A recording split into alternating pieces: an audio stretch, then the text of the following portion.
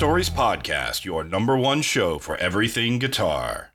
Hello, everybody. Welcome to the Guitar Stories Podcast. We're back. It is week number, is it 3 of the live streaming, Dan? Yeah, no. Yeah, three. Yeah, my goodness. Welcome, everybody on YouTube. Welcome, everybody that's in the chat right now. And also welcome to everyone who's listening on the podcast. It's good to have you back. Yeah, so wherever you are listening, I hope you're doing well. I hope you're staying sane, because I haven't been this week. I've been going absolutely nuts, Dan. I know. It's been a tough week this week. We're on lockdown back again in Austria, and I've been looking forward to this podcast all week since we podcasted last week. In fact, last week was an interesting one, wasn't it? Oh yeah. So more technical difficulties, but now we are pretty much like we're good. If anyone's an OBS user, there are so many ways in which I can screw this up that I've found many of them, and I'm slowly getting to the bugs of me learning how to do it. So welcome everybody in the chat. I'm going to say a quick few names, shout out, then we're going to get on with the topics of the week, etc., etc. And if you say anything interesting, of course, we'll shout it out. So I'm going to say hello to 3 people. Then Dan, you want to say hello to 3 people? So we, choose your 3 favorites. All right. I'm going to say hello to Max Solo Music. Welcome. I'm going to say hello to Get Jervis, Mr. Jason Jervis of the country of Wales. Welcome. And I'm going to say welcome to... I can't choose between Valeria, Sarang, and Michiel, so there's 3 in 1. Boom, you did it. All right, then I'll say hello to one of the premier guests, like the first-time visitor, Philip Kowalski. First-time viewer. Hello. Yeah, first-time viewer. Who else? Michael Lerner, some last-minute IKEA shopping. So he's been following your Instagram, obviously. Hello, Michael. Who else is there? Jason. Hey, Jason. Good to have you. What do you say? When I try to use OBS, I always get things screwed up. Yeah, well, our story in one sentence. Yeah. But we made it, and it's good. Yeah. And, of course, Poo Ninja's in the chat, but, that doesn't need to be shouted out. That doesn't count as either one of us. That's a standard. It's so welcome to have you, Poo. Dan's got a new webcam this week, haven't you, Dan? There's a lovely webcam, That's man. what Dan really looks like. It's actually Andy's. I sent it to him. I let him borrow it. Yeah. And then I found out that my daughter needed it for online ballet lessons. So I'm in trouble. Guitars, Dan. I imagine your daughter sitting there, like, crying. Mate. Yeah, no, I just managed to put, I sorted it in the end. I'm a wizard. Nobody knows more about OBS tech than me. Oh, man. There are 3 Jasons in the chat. Just, there we go. Dan, have you had a good week, sir? Yeah, quite good. I spent my weekend, doing construction works in the house. So, no guitars for me. Just cables and concrete and woodworks. So home improvement, but actually the house is currently almost empty. It's just like the basic structure, and now we're trying to make it nice and clean and everything. So you're just trying to do your man cave, is what you're saying, really? Yeah. That's the rest is just like the icing on the cake. Yeah, the man cave is like the heart of the man house. Cave, mattress on the floor for the kids, microwave. That's it. That's all you need. There you go. And a working toilet, maybe. That would be useful. With toilet paper. By the way, are there any shortages of toilet paper in Austria at the moment? Not that I know of. I will keep you updated on that. I have the hashtag toilet paper shortage alert in Austria on my phone, and if it starts screaming, then I may have to go a little early today. Yeah. Awesome. All right, Dan. Let's do some news.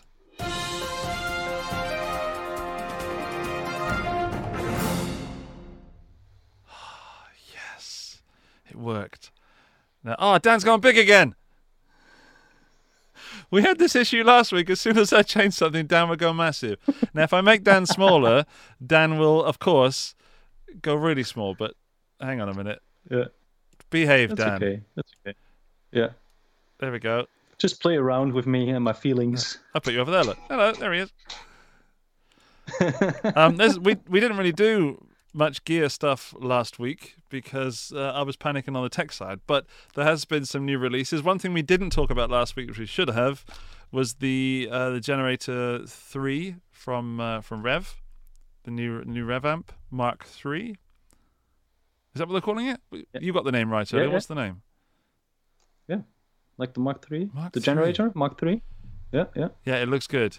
I'm hoping to get one in the studio at some point to add to my long list of videos that I need to shoot. But yeah, it looks... I mean, it's a Rev amp, so without sort of judging it before I've even touched it, then it's got to be pretty good because, I don't believe Rev would release anything that's rubbish. Yeah. Have you got much experience with Rev? Not at all. That's why I was so intrigued. I mean, the specs, they're brutal. I mean, they packed so much stuff in there. And I only hear like the most positive statements about the Rev amps. So I definitely got to check that one out. And the price is something that I was surprised. It clocks in at 2.7K, if I'm not mistaken. Mm-hmm. So considering all the features, it's not too much. I mean, yeah, it's loaded. It's like 2 pages of specs. When it comes to Rev as a company and a level of quality, all I have to tell you is that Chris Barocci has one and plays one as his main rig. Well, there you go. That's all you need to know on that subject. Yeah. But Yeah, speaking of amps, Dan, do you want to talk about the amp that was released that we know a little bit about? A little bit, yeah. Here it is. The new Mesa Boogie rectifier. Look at that. That's hot.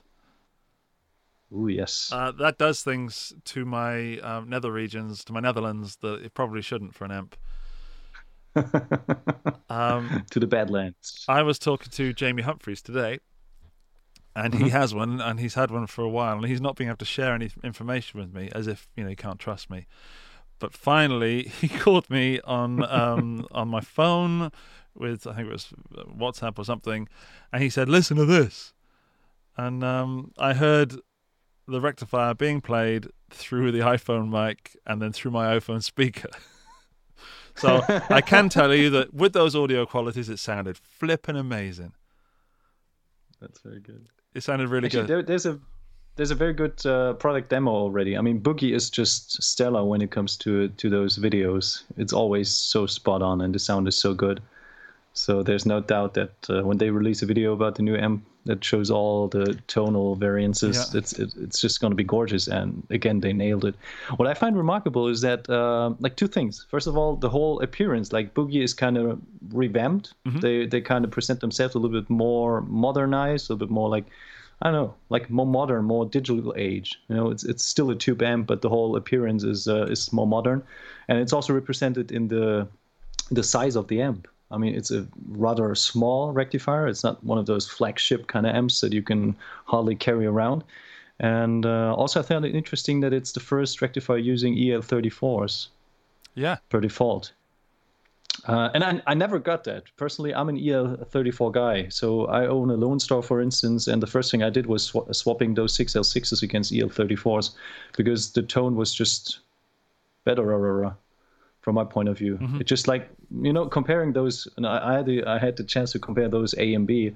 It was just like good and much, much better. And so I can totally see why they went for the, I don't know, more British, more, I don't know how you would describe it. Just it's a different flavor. It's a more like British flavor, basically, in tone.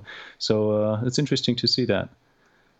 I haven't found like the most important part for me was the tech that's inside it. It's sort of up to date. So it's got 2 cab clones in it, or it's got a cab clone where you can have 2 different IRs, so a different IR on each channel.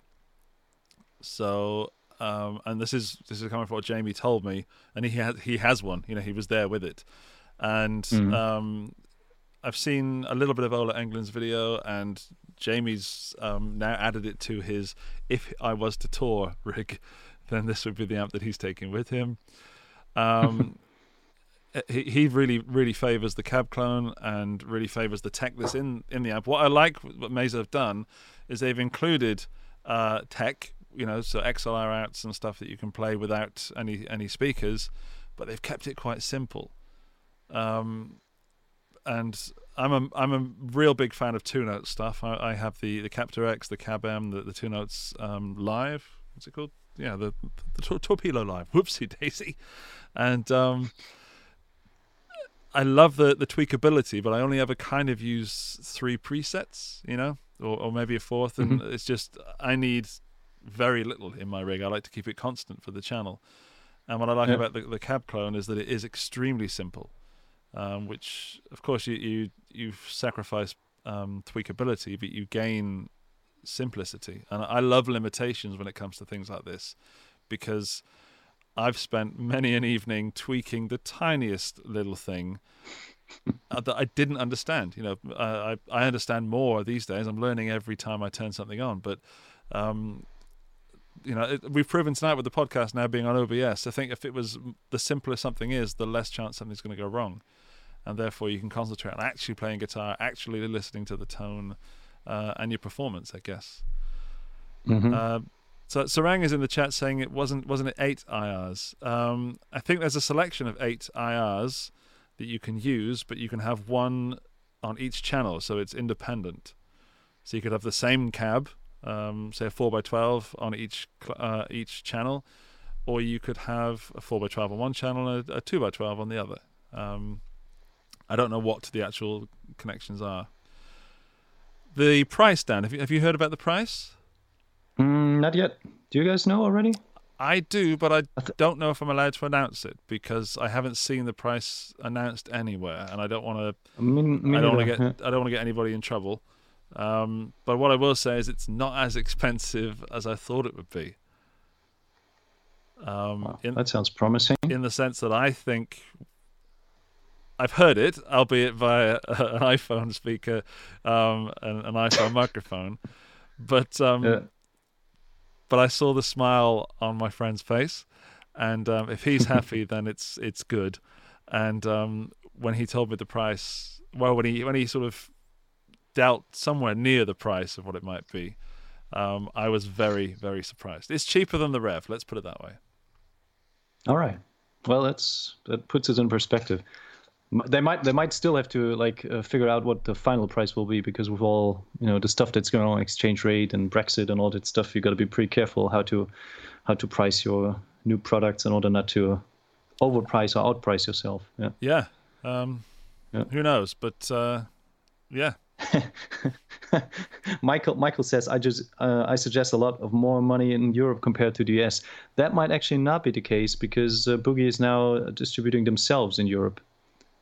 So there's no distributor cut anymore. So when they are smart, they probably, price themselves more competitive, and are not charging almost 2K for a 4x12 rectifier cab.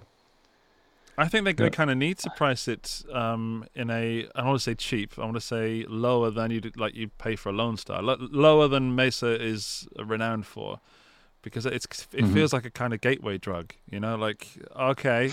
Here's this new rectifier. What do the other ones sound like? And then someone who may never have bought a Mesa might go into them. Yep.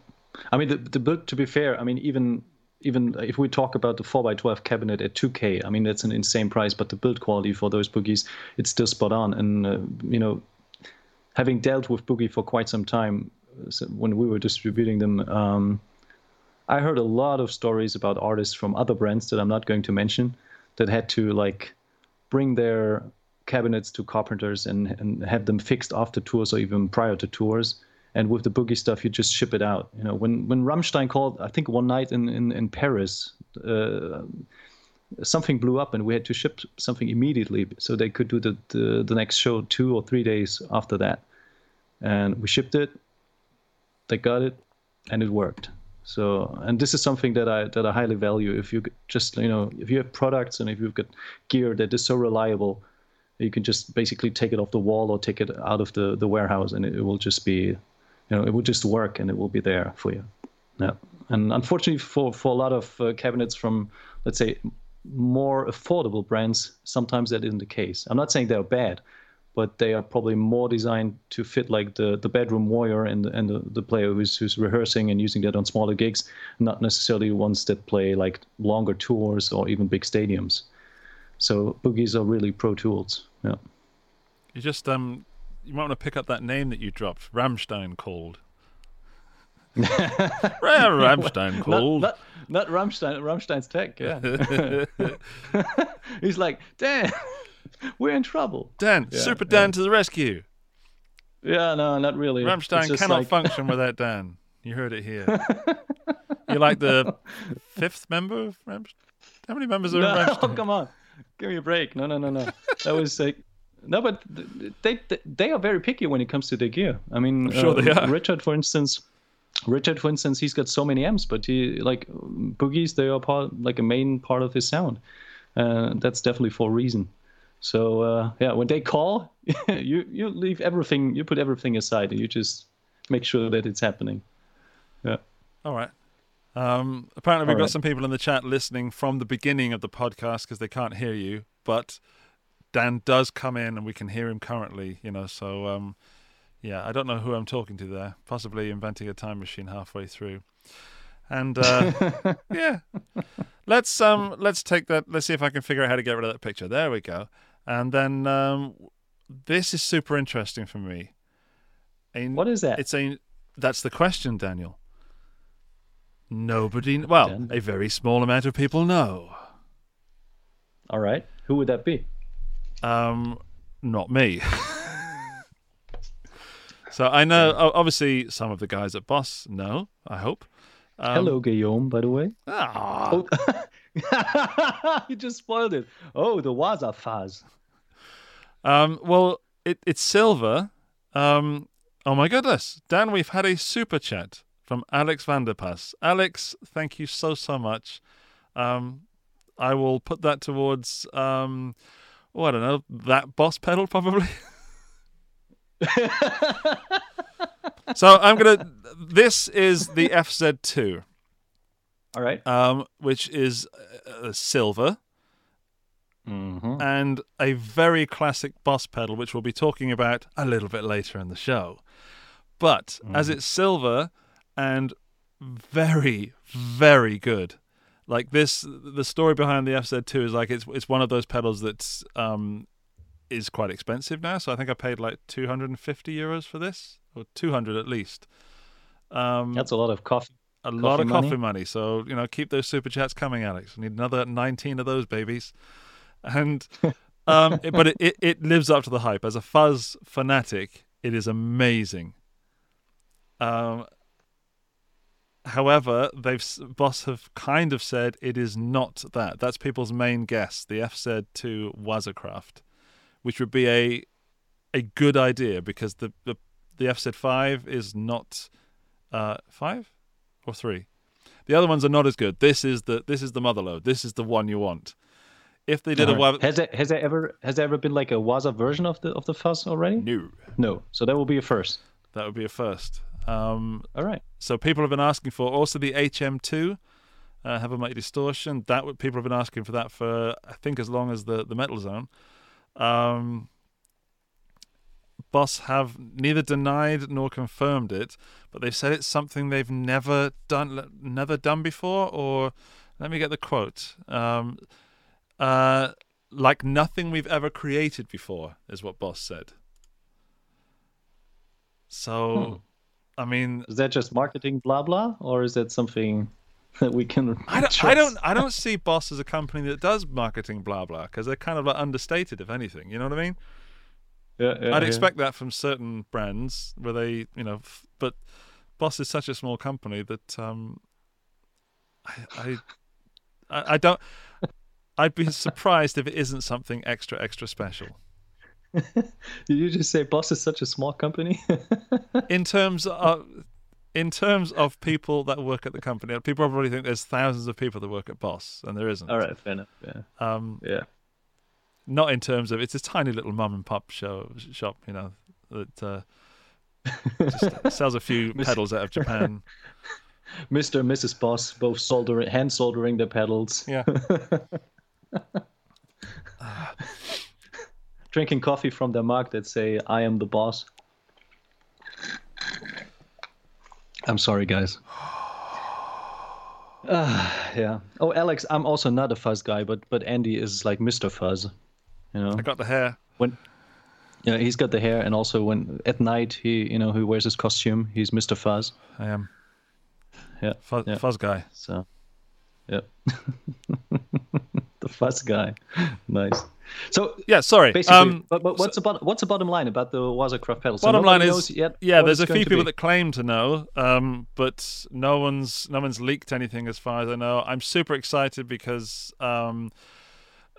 maybe I'll get one in the studio. You know, I haven't spoken to Boss about it at all. I'm still working on some other stuff for Boss in the background, but any Wazacraft pedal is interesting as long as it's not another tuner, because that was damn silly. Mm-hmm. Yeah, but I don't know. But people in the chat, does anyone hazard a guess of what that Wazacraft pedal may be? Because I'm super, super interested in what you might think it is. What haven't Boss done, Dan? Like, if something they've never done before.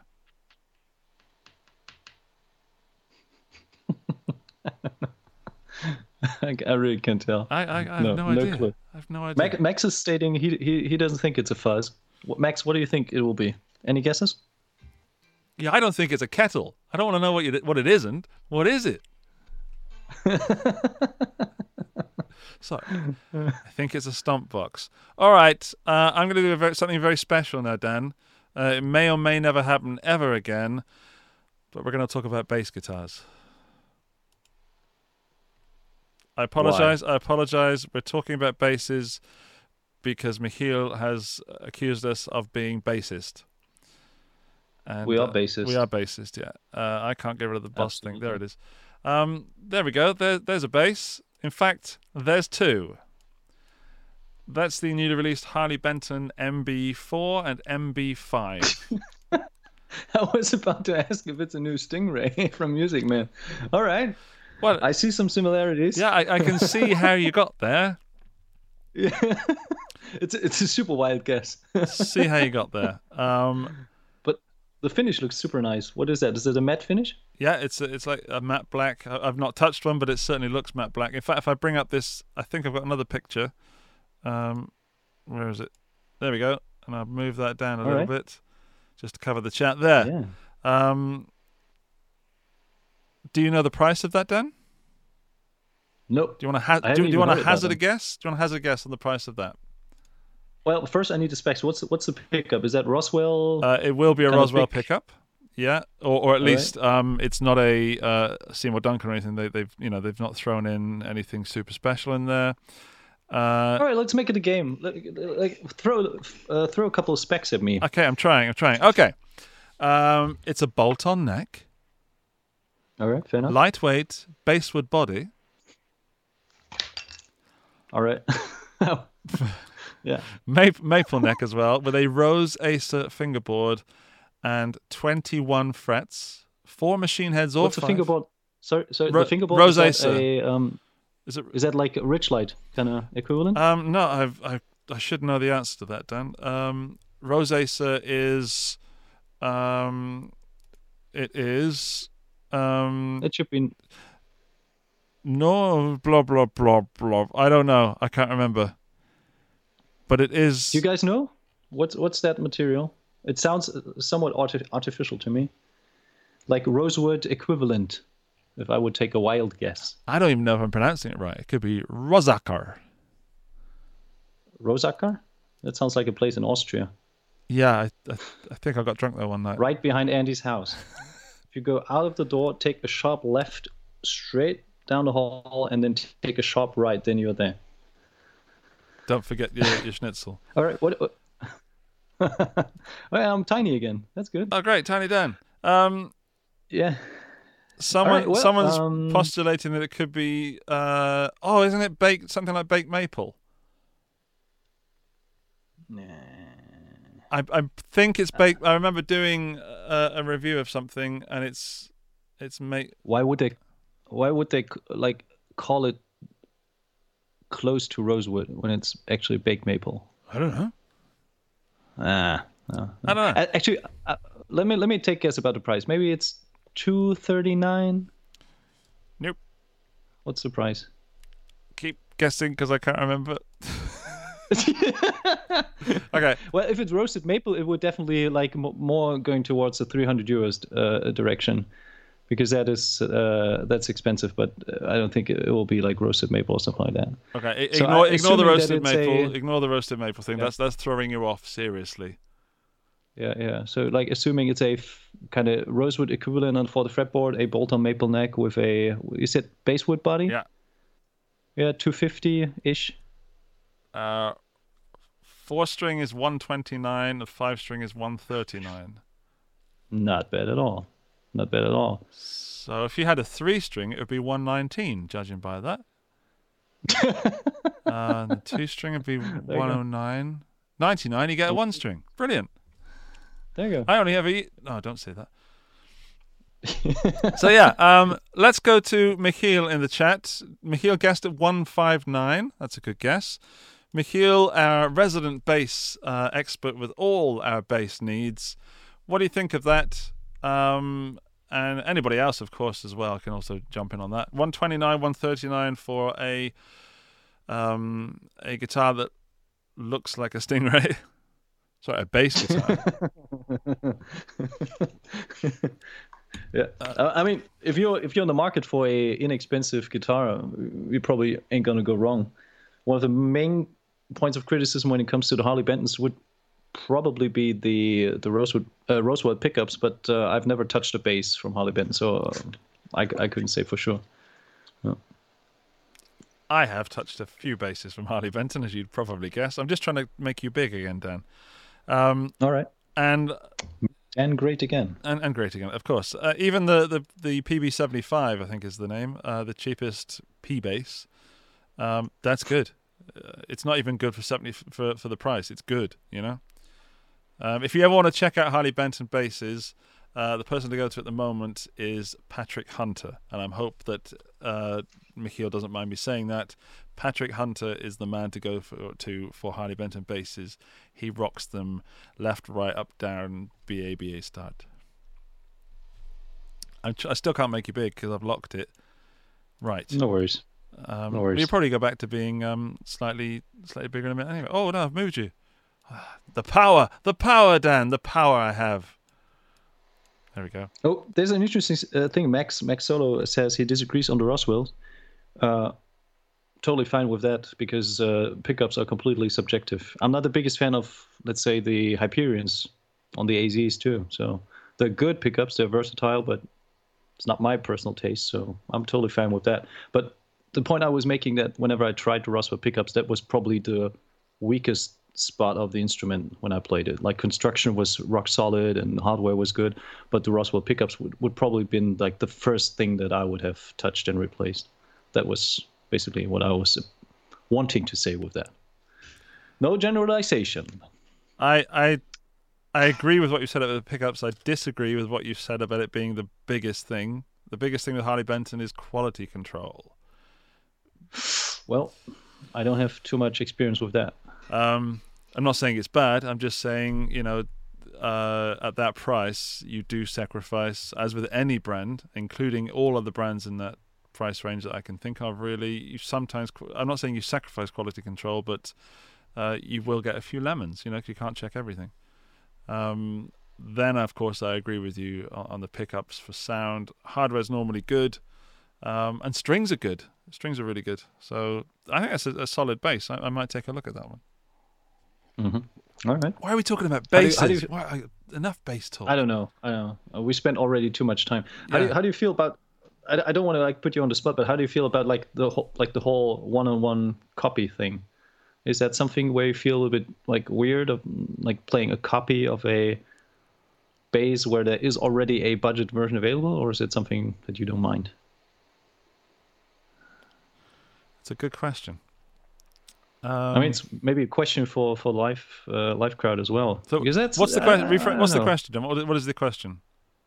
The question is like, how do you feel about playing a copy? Let's say a copy of a copy, because it's basically a knockoff of a US version, and there is already a budget version. So Yeah. Is that something you don't mind, or I don't know? Again, I my gut says I don't really have a problem with that. But I feel like I should, you know. I'm also trying to move you around in the chat. Sorry. I think that. I mean, I have a Squier Classic Vibe P bass that covers most of the things I need. I've recently learned that that's not the case anymore, so I am looking at another bass for the studio. But certainly for 129, there goes the money. I actually think, and Henning turned me onto this, you should spend more money on a bass than you should on a guitar. Mm-hmm. Because interesting point.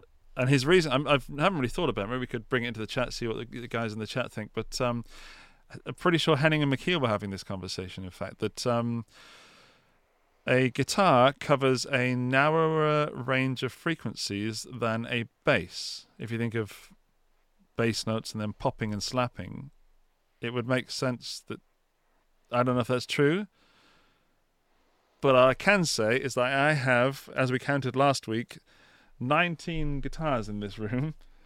17 guitars in this room, 1 bass 6 and 2 bass guitars.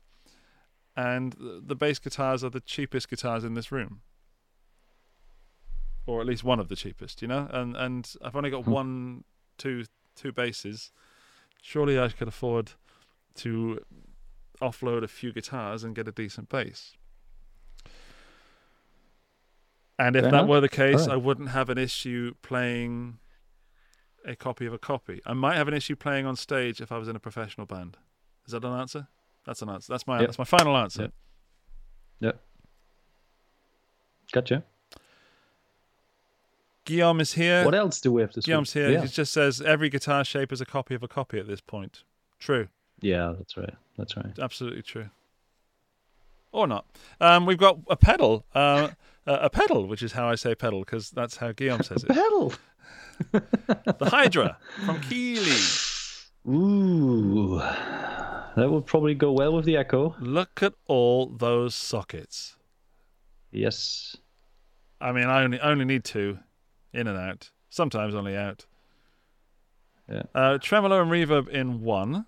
So that is certainly interesting in the sense that one of my favorite pedals, Guillaume will agree with me, is the Flint from Strymon. It's just absolutely will always be on my pedal board until something knocks it off, of course. But currently, I could not do without the Flint. It's just brilliant. So I'd be really interested to hear the Hydra against the Flint. Oh, small Dan's back. And, really small Dan. And I get the feeling that the Hydra is... Dan's back to normal! I get the feeling the Hydra is a bit more experimental, whereas the Flint is sort of a piece of gear that is more studio-oriented, sort of more reliable. It's reverb and it's got models of it on it. The Hydra appears to be more experimental, more weird, should I say. All right. So, because we've been going over that topic last week. So, do you think the Hydra would also be like a very good live pedal to create those kind of ambient-ish sounds? Let's say the Guillaume living room sounds. I mean, Guillaume's in the chat. He could probably answer that a lot better than I can. And I haven't played the pedal, but looking at it, it's got an expression pedal in, it's stereo and mono outs, of course, tap tempo. So there's stuff in there that you need for live use, such as the tap tempo is extremely useful on that. I'm not sure if the Flint has tap tempo. I don't know. I've never used it because it's just always I like just sitting it at the back. It's always there in my effects loop. Speaking of, what is your if you can give us a super quick rundown? What is the signal chain that you currently use? I currently have I've got It's a bit fiddly, but at the moment I'm running the Strobo Stomp HD from Peterson for my tuning needs. I've got a Rev Excellent. G3 for my high gain. I've got a Messiah Drive, which is a Plexi-Star pedal from Cheftone Effects. I've got the Antares from Tate Effects as my low gain. Then in effects loop, I always run the Flint, mostly just the reverb, but sometimes the trem if I'm going a bit more vintage. And then I also use an ethereal from Wampler for something a bit crazier. That will be changing soon because I'm picking up a few other pieces of gear to make it more usable. But that's my standard rig that I know will do what I want to do. All right. Yeah. Very good. Very good. So I don't know much about the Hydra in the sense that I haven't played it, but it's new, it's there, and that's probably it for gear this week, Dan, isn't it? Yeah, it screams for a demo on your channel. Screams. So Actually, I've never worked with Keeley before. Keeley have never reached out to me, so I absolutely love to do that. And if anyone knows, Mr. Keeley, then just send him a WhatsApp and. Hey Rob, there's that dude. There's that dude. Austria. Dude with the hair. You have some new gear this week, don't you? Don't show it. Don't show it because it is, of course.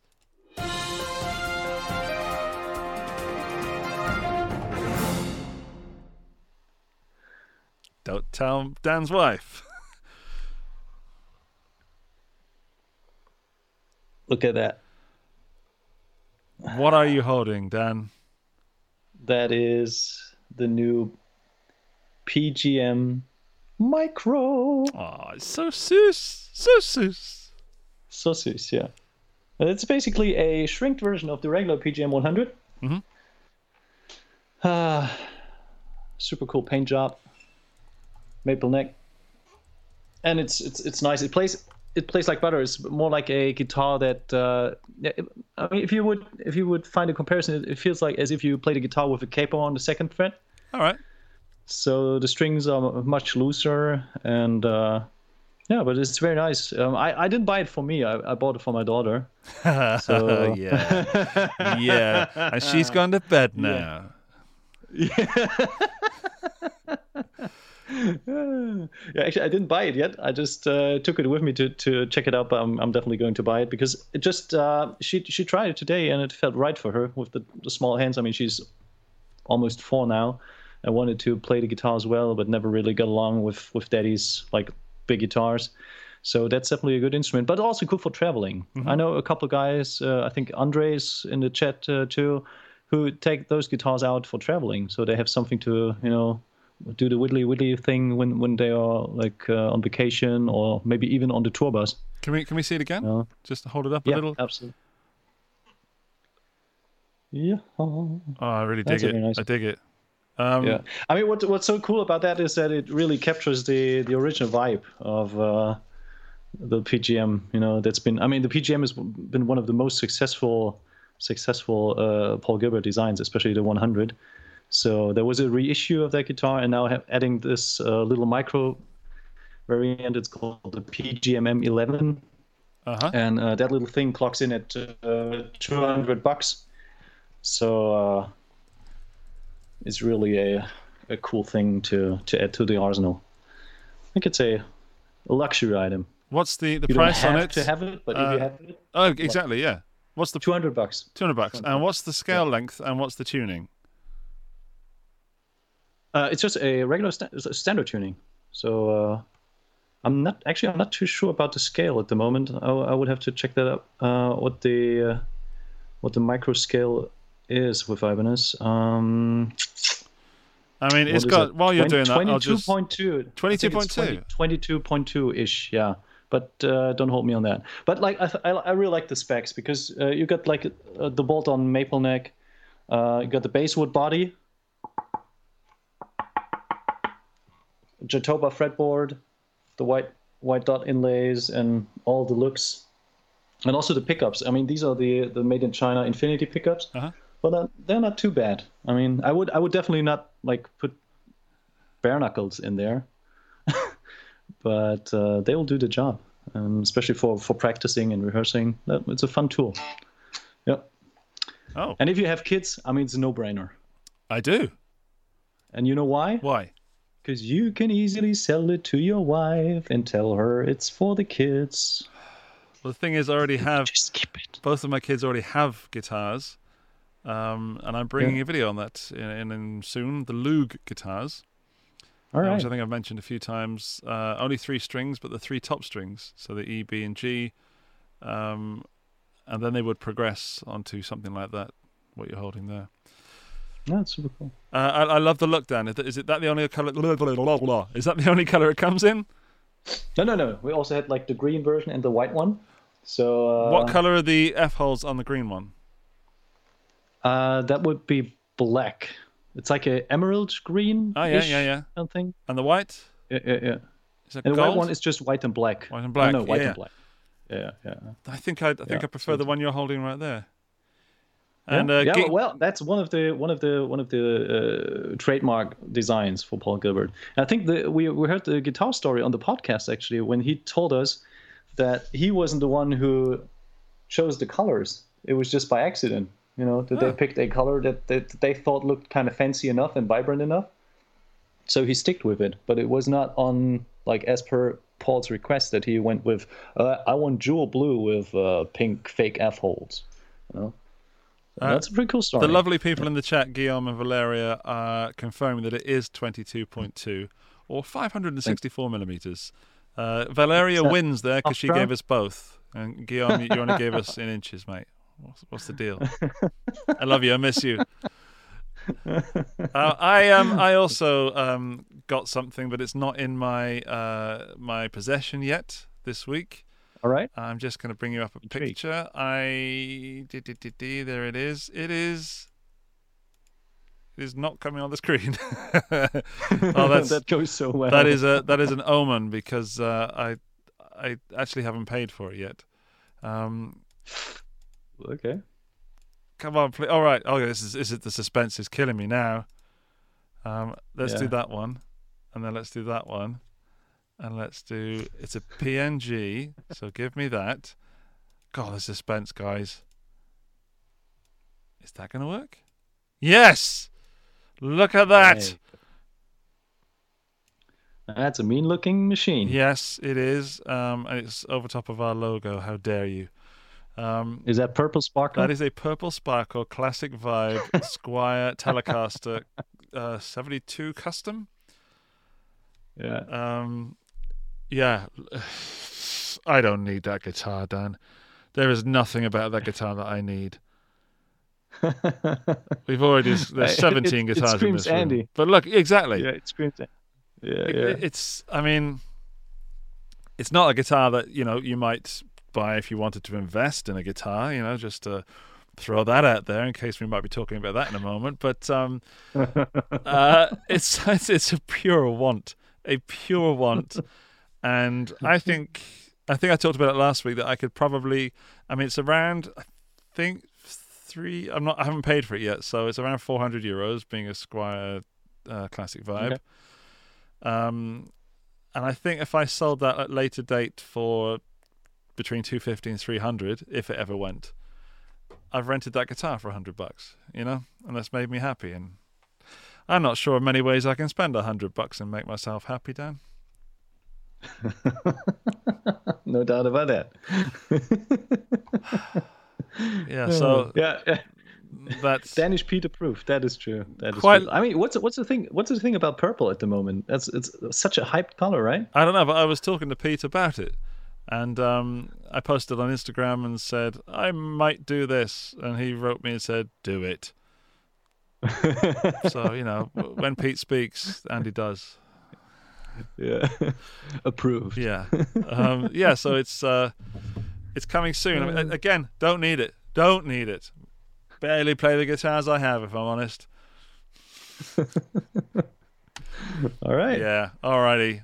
So what is it? Is it already inbound? Like when are you expecting the? No, the it's guitar? I haven't paid for it yet, but it's got my name on it. All right. Okay.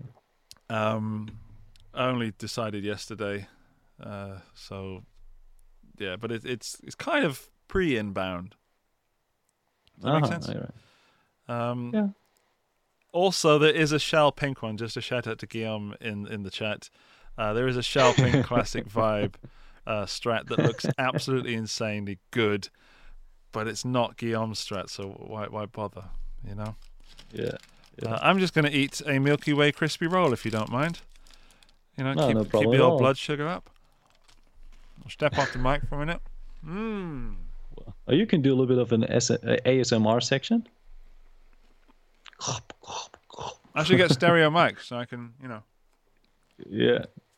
So Andy's enjoying that for all the podcast listeners. Yeah. Oh, that was good. I recommend. Not sponsored by Milky Way, but yet. But you never know. You know, there's a first for everything. Speaking of sponsorship, we will have a sponsor in the whole of December, so that's coming. I'm very excited about that. That is lovely. Yeah. Mainly people shouting out their support for the podcast because they enjoy it, and that means a lot to me. Sorry, still getting that crispy roll there. Oh, we might gotta move on from the crispy roll to something else. Yeah, we could. I mean, is that our gear of the week? Yep. So did I miss the video for gear of the week? Oh well, never mind. Then of course, Dan, shall we move on to the main course? Yeah, please.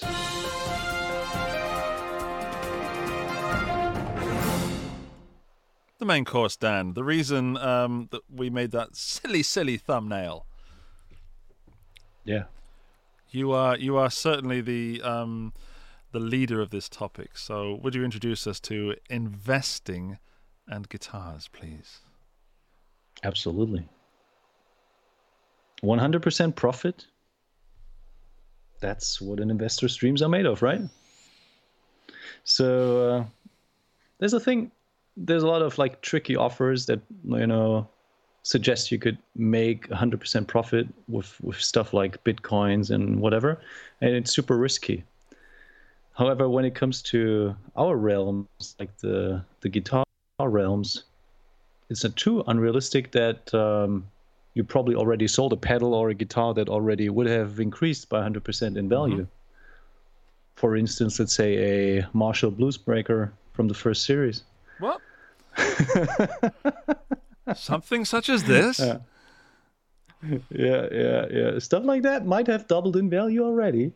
So now that we got the attention of our listeners and viewers, we might want to talk about investing in gear because with interest being super low and the stock market's already being at an all-time high, at least for some stocks, it might be a good alternative for a few guys that maybe already have like a big assortment of guitars or want to spend a little bit of money and invest in gear. So Andy and I, we already discussed and checked back and forth. We don't want to just talk about what's already hot. We also want to give you a rundown, or let's say a wild card guess on what could be the next big thing. And I'm maybe 100% increase in value is a little bit steep, but maybe 30 or 50%. It's already much more than what you would get, with stocks or just leaving your money at the bank account. So shall we start? Yeah, I want to jump in and say that, dear listeners, dear viewers, listen to me not, listen to Dan. If I ever strike you as a person that knows what to do with money, then I am absolutely not. I've just bought a Classic Vibe. Well, I'm in the process of buying a Classic Vibe Telecaster, which goes way against what we're talking about now. It's not an investment. It's just pure spunking money away. But Dan is quite skilled in the old investment game. And I don't know if he makes that public, but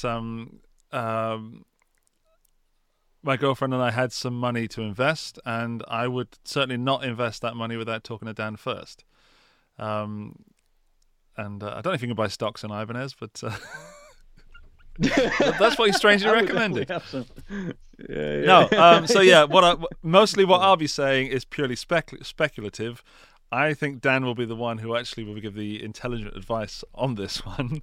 But I have some interesting ones. What I wanted to do is make sure that we're kind of trying to pick the next thing, isn't it, Dan? We're not saying Let's mention the pedal, the one that is making a lot of increase at the moment, the Klon. We're only going to mention it briefly because it's already out there that you can buy a Klon, and it is increasing in price yearly, so monthly, weekly, daily.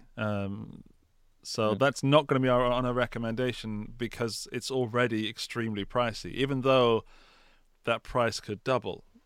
So it's not about it. It kind of is about an initial investment and capital, but that's already out of the reach of many, many people. Would you say, Dan? Yeah, absolutely. I mean, that's probably not what we are like focusing on, because that's definitely dentist and lawyer material. That's not what I would invest my money in. And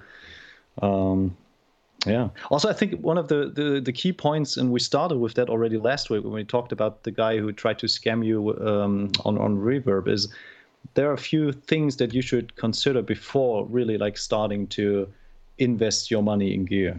And the first point, and this is probably the most important point, is how to avoid being scammed. And there's one baseline rule that I always follow is if the price is too good, it probably isn't real. Agree? I couldn't agree more. Yeah. Because back like 10 years ago when the internet wasn't everywhere, you still make a bargain and maybe on a flea market find like a super hot guitar and a super rare pedal and get that for very little money. But nowadays with eBay and Reverb and all that stuff, like, everybody's informed, and they have the whole world in their hand just with their smartphone. So what I'm about to say is, that was my daughter. What I'm about to say is that if the price is way below what you would usually pay for the pedal, it either is already taken or it's just a big scam. So be super careful about that. And also, if you find an item that is interesting enough and you think it's well priced, also make sure you search for the exact same item on multiple platforms. And that is what Andy did last week. So you can check like the pictures that you see, are they already used, for instance, from another seller? That would be a big indicator that this is a big scam, either one of them or even both. Sometimes there are big parties, they use the same pictures and they share them and they just try to scam people. They hack PayPal accounts and they will just try to trick you. So make sure to do a proper research. Greed will eat up your brain at some point. So you got to be pretty careful with that. And we already had that last week. One of my let's call it pro tip. It's not supposed to sound too cocky, but really like one of the best advice that I can give is ask the seller for more pictures and ask them for pictures about stuff that is weird. Ask them for pictures, let's say, from inside the battery compartment. Ask them to take it off and take a picture, or maybe, I don't know, from a different perspective. There are so many options, but ask them something that usually you would not have photographed when you would have sold that guitar, because then you can make sure, does he really hold the guitar or not? Does that make sense, Andy? Absolutely, yeah. Ask for weird pictures. Can you please send me a picture with it on your head or with a cat? Yeah. Just but like it sent me back. Someone actually asked me, I can't remember what it was because I do tend to sell a lot of pedals used and stuff like that. I remember someone with something asking me for some kind of weird request, nothing naughty, but something something that I thought was weird. I think it was can you take a picture of the pedal outside? So it was that something like that. And I just okay. And I think that might be what this guy was kind of asking for. That's a very sensible first move. So I think we can sum that up by saying that if the price looks too good, then it probably isn't what you're thinking. Not to be. I mean, there's always that chance, Always that chance. But it's rare. It's rare, and especially not on the internet. If you're visiting, and we're going to touch that topic later. But if you're visiting an old like brick and mortar store with an old owner, and he's got maybe an old guitar sitting somewhere in the back that already is covered by dust, then that's a lucky find. But on the internet, chances are very small. Yeah, so that will be a first advice. Make sure not to be scammed, because that will ruin everything. And even if you made some money with prior sales and trades or anything, it will ruin the margin that you earned. So make sure nobody's scamming you. And I'm getting small again. And also one thing that Andy pointed out is you got to determine for yourself, when you think about investing in guitars, are you a collector or are you a investor? What's the difference, Dan? Well, both basically is fine, but it just provides you a totally different perspective. You know, if you are an investor, you have like different goal when it comes to buying and selling gear. So let's say as a collector, and this is something that I think Sarang or someone else already mentioned, you can hold on to your gear as long as you want.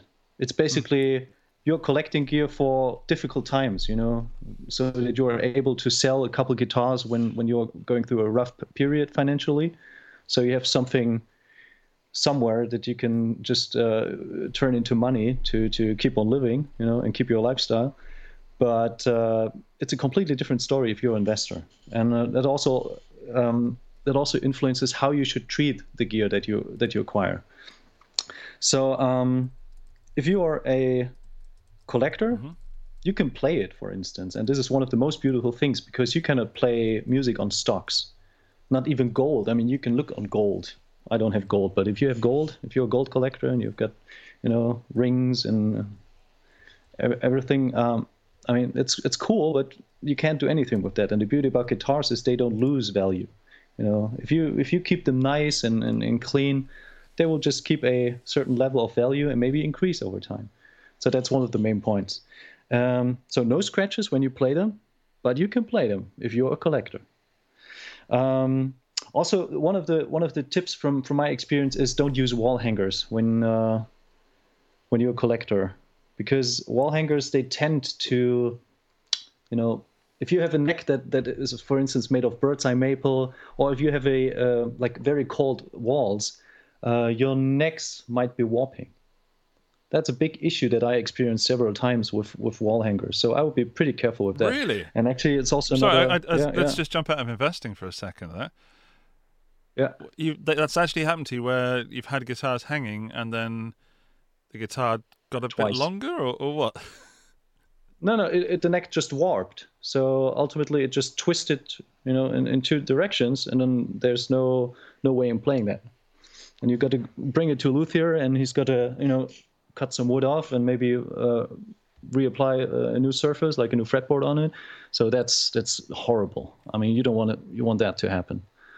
And the reason for that, I was really pissed when it happened first, and I was even like more depressed basically when it happened the second time. But I heard a good explanation. People were telling me that especially outside walls, they can be pretty cold. So when the heating is heating up the apartment or the flat, then the wall is slowly getting warmer. But once the heating is out, for instance, overnight, it will get cold again. So you have that permanent climate change and also temperature change on outside walls. So be pretty careful with that. So basically, from that, I would recommend, if you are a collector, always store your guitars in cases. There's no better place. I mean, if you have an acoustic guitar, or if you're collecting acoustic guitars, make sure you've got a humidifier as well. And also, if you have like electric guitars, make sure that there's no neck sprout over time. So, like I said, you got to keep the guitars nice and clean. It's with old timers, like old cars. You got to make sure, you know, to give them some love over time. But please keep the stuff in your case if you don't play it. So, do you have to decide, or would you say it's best to decide if you are going to collect this guitar or you're going to invest in this guitar before it even enters your house? I mean, I think it's a totally different approach because if as a collector, what I just mentioned are the rules that you got to follow in order to keep your guitars nice and keep a certain value. Also, like keep them away from sunlight. That's also one of the big issues that can endanger the overall value of the guitar. But as an investor, I would definitely have a totally different approach. As an investor, I would, like from the very beginning, carry like an inventory list of the guitars that you have. And also once you purchase a guitar, you got to have a certain price tag in mind at which you want to sell the guitar. Mm-hmm. So I think that's the main point, because if you're not selling the guitars, you are a collector and not an investor. And that's a big point. You have to let go of the guitars at some point, and the best way to do that is like if you purchase a guitar at a good price, set yourself a threshold, and once you reach that threshold, you've got a buyer, potential buyer that would pay a certain amount of money. You got to let it go. Otherwise, you're not an investor. Man, it's tough. I mean, the hardest thing for me, and I think that's for many of us as guitar players, is the emotional connection to a guitar. Because, like, there's certain guitar, there's a telly just there. Can you see it? I've had that since the 90s. My dad bought it me. I can't ever sell it because it or at least it would be very, very last, on my list to sell because of the emotional connection. And I have to be very careful when I'm buying things, like specifically doing this channel. I don't buy guitars or companies send me guitars. I don't have that as my personal collection sometimes. I actually do separate my personal collection from my work collection. So there are some guitars that I don't feature on the channel, or at least very rarely feature. And selling guitars for me is the emotional issue there. So of course you know, as you've just said, you have to wait until you reach the price, or maybe you put it up as a price, and if someone offers it you, I've often. It has happened where someone's offered me the price that I wanted, and then my heart's gone, oh no, I don't want to sell it. And then, of course, what happens is most of the time the guitar goes, and I forget that I even had that guitar. Isn't that awful? Oh look, a new shiny one. But that's the best. And yeah, so I think most of the guys in the live stream, they pledge guilty on being a collector, including myself. I mean, who's like one of the cold-blooded investors that's just purchasing guitars and selling them at a special price. It's a very small amount of people. You got to be honest. I wanted to bring up, just to jump out of the sort of, not script, but the we'll call it a script. Take you off rack for a minute. I want to talk about the ethical side. Is it right to invest guitars? Like, imagine Peter Green's Les Paul, currently owned by Kirk Hammett. Just wouldn't it be awful if that was just sold on and someone just kept it in a glass case in a climate controlled area?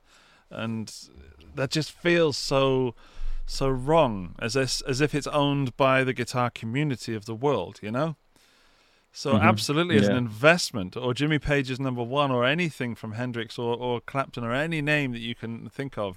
Brian May, okay, he's getting on in years. At some point, he won't need the Red Special anymore.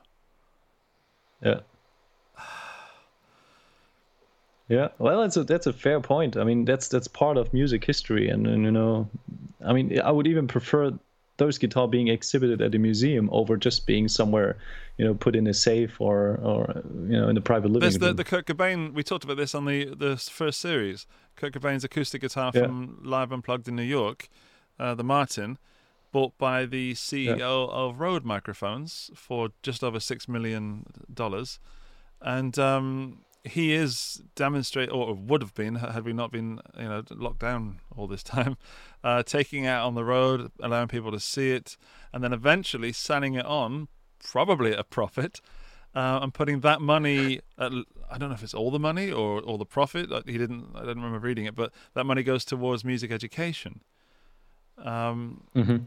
As Sarang is saying, Steve Vai's Evo. Yeah, of course. The list is huge. I just think the world has the guitar world has an ownership of these instruments. We feel like there's a wrong being done there. Yeah. Definitely. But also, Jason's just pointed out that there's a great guitars, but a mere mortal would never be attainable. For a mere mortal, would never be attainable. That's true. I just feel slightly pained if the Red Special, for example, were to be locked away, only to be brought out 5 years later, so somebody else could lock it away for more money. Agreed. Yeah, Dan, let's get back to it. Yeah, so we're gonna be thankful actually for Kirk Hammett like still playing Peter Green's original guitar and making that, showing us that the guitar still exists. I mean, I didn't necessarily like the way he plays it compared to how Peter Green did, but such is life. But don't let start on discussing Close S&M that too. door quickly. Close it down. Yeah. Lock it. That's a Swallow the key. We're not going down that No. road, not at all. Yeah, but still, like going back to that, like being a collector, being an investor. I mean, there are a few cold-hearted investors, but they definitely have to act that way. You got to have an inventory list. You got to have a target price, and once you reach a price, you sell it, and you buy and you sell, and you buy and you sell. And there are some great shops at the very ending. We'll be talking about those where you can, buy those guitars. And I'm actually thankful that there are a few people that have those kind of businesses, like smaller businesses, but they are highly specialized on those niche guitars. Thanks to them, occasionally they pop up and are available, for buying. Yeah, they kind of curate them, don't they? On the other hand, yeah, exactly. Yeah, and also it's like they're also a little bit like a price Bible because you can see how the value develops. I mean, nowadays we have Reverb, but back in the days there were a few shops that were specialized on used guitars, and they were basically dictating the price. So there was a Blue Book as well, if I remember rightly. That is correct. I never really got into that. I was too busy playing, I guess. So, and when we talk about we don't want to talk about spending money. We also want to find out how to make money from guitars, from selling guitars. So one of the key aspects when you want to make money from selling guitars is you have to have a decent purchasing price of the guitars. How do you get that?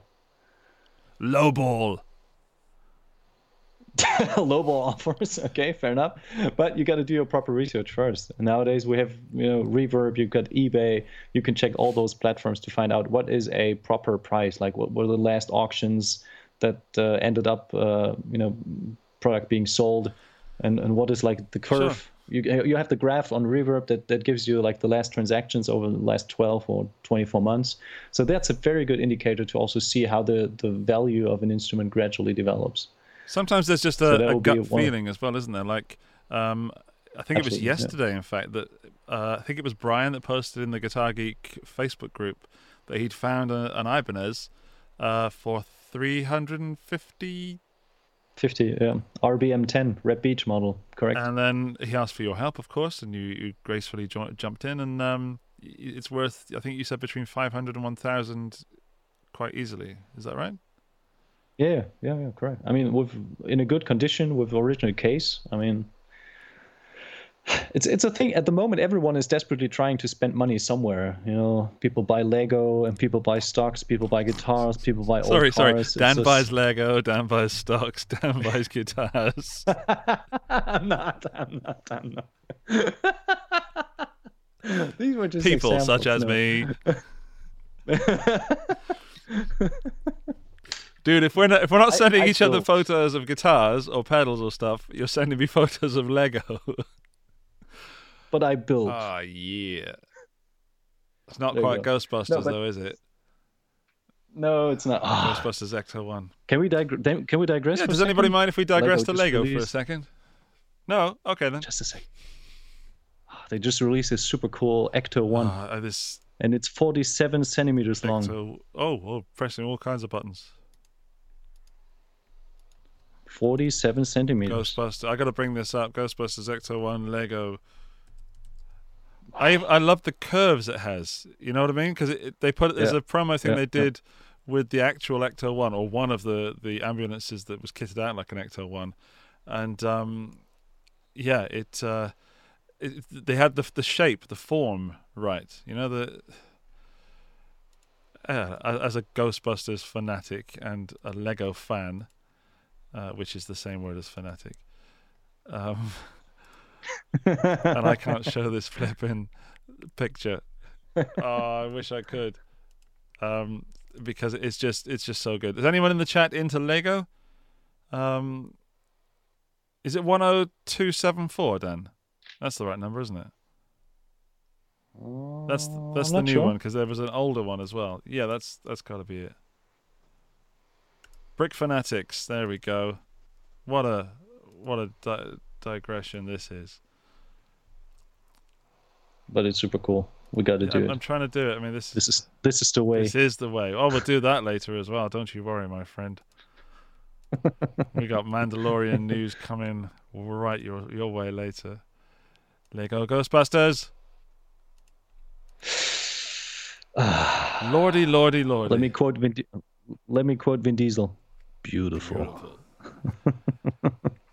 That is so cool. I mean, it's not a pretty car, is it? But when you put all that stuff on it and has all the history of Ghostbusters. Yeah, and the cool thing is once you roll it, like if you move it, the thingies on the roof, they will move. That's so super cool. Yeah. And you got the steering wheel that you can move, hand of God steering on top. Okay. Beautiful. So Lego investing Very next nice. week. Yeah. Oh, there are other podcasts for that. That's for sure. But let's talk about like gear investment. Sure. Yeah. So basically, we want to find out how you can make money on guitars, and like I said, you got to get a good price, like a purchasing price, and also there's the art of like negotiating with the dealer, with either a dealer or a seller. So if you're good in negotiating, chances are that you also get a good price on that. So be kind, ask politely. Don't do like lowball offers. No, I was joking, although I have Yeah. been lowballed, of course, and I have myself also lowballed other people. I'm a firm Okay. believer in if you don't ask, you don't get. However, when I was thinking about selling my custom shop Strat recently, which I decided against in the end because I grew to love it again, I put it up for, let's say 2.8. I think it was 2.8 it was up for. And some guy just wrote 1,400. Well, that's exactly 50%, dude. You've just taken my number and halved it. You Yeah. haven't even put any work, any creative numbers on that. You've just halved it. And then he gave me 1,000 reasons why. Yeah, Anyway. yeah. And also, the question that you occasionally get is like, what's the best price? Yeah, let's the price. Here, we have this. Let's that's the surprise. price. Yeah. Yeah. I What's think the it's. best I price? think I'm when giving you, you the yeah, best. I'll give you the best price. Delete. I think for me, I have sold guitars that and guitar-related gear for prices that far less than I wanted to, but for some reason that buyer has inspired me to. So I've sold a guitar to a kid, a 15-year-old boy once. Not because he gave me a sob story, but because he was genuinely interested and we started chatting and I thought, I really want this guitar to go to this person. On the flip side of that, some guy pretended to be a 10-year-old person and it was a man trying to sell me sob stories. So, again, back to the testing people, I always like to enter a conversation when negotiating, not just throwing a number out there. Yeah, I hear you. So we got Jason in the chat. He's saying, when selling, start high and work down to what your actual price would be because people always want a deal and expect to haggle. Yeah, absolutely. So if you want $200, don't put it up for $200. If you put 210, that kind of, for me, that always indicates, okay, this guy or this girl's looking for 200. They're just putting two. So you go 200, they go, yeah, okay. Or, yeah. That's a good point. Thank you, Jason. That's something that I generally tend to do even when I'm not investing. But we got any more pro tips, Dan? Any more pro investment tips? Yeah, well, maybe one last before we go into which models are currently hot and what are our guesses for the future. Usually, especially if you have like commercial sellers, if they offer something on Reverb or eBay, the price might be slightly higher than what they would actually sell it in their store or sell it to you after negotiating. Good. Because if they sell it directly to you, they don't have to pay the Reverb fee or any kind of cut. So basically, if you see an item from a commercial seller on Reverb, check their store, check their website and maybe just inquire via email. So if they can sell it directly outside that platform like eBay or Reverb, they can offer you a better price. Then of course you don't have the protection that you would get as a buyer from eBay or Reverb. But is that something real, or is it scaremongering done by Reverb and eBay in such places? Yeah. So, yeah. Plus, if it's like a commercial seller, it's rather unusual to being scammed from those kind of guys. Plus, you can still insist on using PayPal. I mean, you got to pay the 3% PayPal fee in that case, but it's always advisable. Never, to go ever, safe. ever friends and family. Never, ever Nope. send money friends and family. Nope. I'm sure you guys in the chat know that. But if you're listening and maybe you're not so experienced in buying and selling and maybe not even investing, but don't ever send friends and family, man. Just Nope. That money is gone for good. Oh, but you have to send it by friends and family because of this and this. No, sorry. No matter how much you want that piece of gear, and I'm talking from personal experience, both positive and negative, I've lost money. Not a lot, thankfully, but never. Never. Yep. Fully agree. Yeah. So also, I don't really have a moral issue with that, asking outside eBay or Reverb, because usually those kind of commercial sellers, they have a website or shop themselves, so you could either go there and or check out the website. So it's not an issue. Whereas I'm not a big fan of talking guys out of an eBay sell if they already have a couple bids on the item. So this is something I would not recommend because you might be banned from eBay, or also some sellers might react a little bit aggressive. But also, Yeah. don't ask, you don't get. I love the dance. Sometimes the dance is more fun than the actual Yeah. one night. No, I'll leave that metaphor. That's very mixed. Dan, I've got some gear with me, and I've got a guitar and a small selection of pedals. We already mentioned the Klon earlier. We're not going to go anywhere near that today because it's well known, and we're trying to predict the next sort of thing that you might want to not sell if you have one. Do you have something with you as well? I believe you do. I have, yeah. Yeah. Do you want to get? Do you want to start? I'll start because I'll bring in, if I may, I'll bring in the sure. Blues Breaker that I brought in earlier, and So that's already a hot item, right? it is hot. However, the story behind this is fairly interesting. Have I told you how much I paid for this, Dan? Not yet. How much do you think I paid for this? And I've done that to you twice now, but give me a guess. How much do you think I paid for this? $80? £15 That's in a good price. 1996. Yeah, there you go. There was a That was a time. Yeah. It was a closing down sale Yeah. in my still favourite, because it's deep in my heart, an ex-local shop, Gloucester Music in Gloucester, and I bought this and a very well-known pedal to you, Dan, the Danelectro Pastrami Overdrive. And the Pastrami cost me £20, and this cost me $15. Can you read between the lines? I can. I'm not actually sure how old this Blues Breaker is. It's Generation 1. It's the English one, which if you are looking to invest in a Blues Breaker, there's the English one. I've the Germans then. English one and the Korean one. The English one is the more desirable one. Yeah. And as for version 2, the smaller silver one, it ain't the same. Don't even bother. Yeah. Well, how do you differentiate between the made in Korea version and the British one? It says made in England on the back. All right. Well, Andy's got a solution. If it's made in Korea, Dan, it says made in Korea. But here's the thing: there was a time when Marshall released the second series, the Mark II series. The shiny silver ones that they were rock I did solid. have a couple, yeah. You could buy the series 1 at almost like a couple euros, $5, $10, $15. That was ridiculous at that time. And now the prices have skyrocketed. So how much is the current value of these? Like a regular Blues Breaker? I could probably Series sell it 1? for €300 easily. I can sell it for $250 right now because I've been offered $250 If I put it up for 300, so that's more than 100%. Yeah. So we're talking more than £15. Just to check. Hang on, I'm just going to check my maths on that. Yes, it is more than £15. And also, just as a little teaser for an upcoming video, I have all of that series of Marshall pedals. Oh, all made in the UK. All British made, except for one which is Korean made, because of course we're going to get a Versus. What have you got, Dan? Because I've got a little handful. I've got about 8 pedals with me.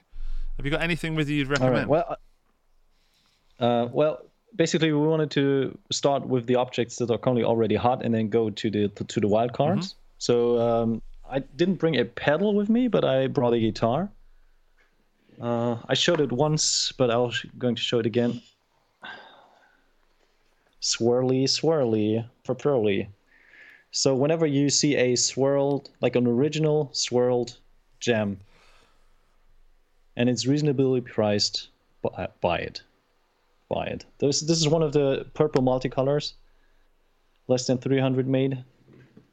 And that was I think I told the story that it was a coincidence that someone was asking for my advice about a value estimate for a old Tube Screamer pedal. And in the background there was this guitar sitting, and I was like, okay, here's the estimate, but what's the deal about that guitar? I want it.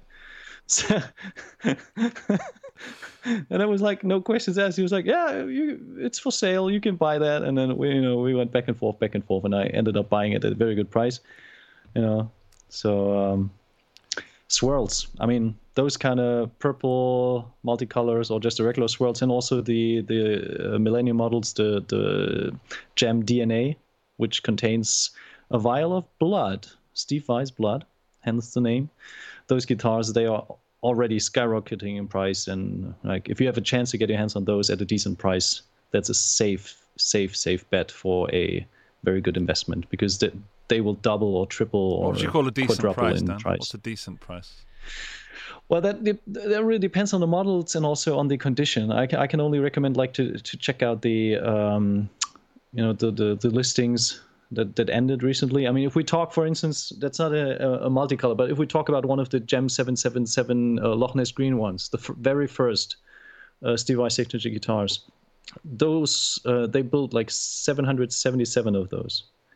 And if you find one of these in near mint condition, even 5K would be a good price from my point of view. Wow. Because they're only 777, and most of them, they were all painted on the back, some doodling from Steve, and they were all numbered. So if this is still preserved, there are very few guitars that are still in that condition. So that will still be a good price. So it's always subjective, and it really comes down to how much money you want to spend. And if this still sounds like sane to you to spend that much of money on a guitar, but that would be a good investment. It always comes down to supply and demand, and where supply and demand meet, True. Then you get the price in the market. Yeah. I'm gonna have to. So, sorry, finishes. Dan. I'm just really worried you're gonna knock and ding dong that guitar while we're pointing at the microphone. Boom! It's just cost me $500. B-stock. That's how we call it. B-stock. Relict. Authentic relic. Podcast relic. Yeah. When our podcast is number one in the world, then that would of course be worth more. You never know. Aim for the stars. I want to bring to the attention something from the chat from Funky Monkey. Funky Monkey found an 89. That's so much fun to say. Funky Monkey. Have a go, Dan. Funky Monkey. Try it. Funky Monkey? Yeah, I just brought Funky Monkey. Funky Monkey. Sorry. You got to add some rhythm Monkey. to it. The Funky Monkey. Funky Monkey. Yeah. I found an 80. It's even more fun if you say it fast. Funky Monkey. I found an 89 Takamine guitar at a thrift store the other day. I had the first peak buy option. Was flawless, like new. I bought it to resell. I could easily make $600 profit. But now I love it too much. That is the eternal struggle. I hear you. Oh my goodness. It's like I say, you got to be pretty cold-blooded to be a pure investor, because every guitar's got a story. Yeah. See, I would say that investors and artists, musicians, the arty type, the creative, the musician, that's a really hard personality to have, you know, cold-blooded business person, musician. I mean, you'd know more about that, Dan, of course, but all right, you did guitar, I'm going to do guitar, okay? All right. Oh, sugar. Just kidding. Ooh. Very nice. What is that? There's you in the reflection. Hello. This is a Gibson Golden Axe Explorer. The Bill Kelleher guitar player, or one of the guitar players from Mastodon. Very nice. How's that finish called? It's called Golden Burst. Golden Burst.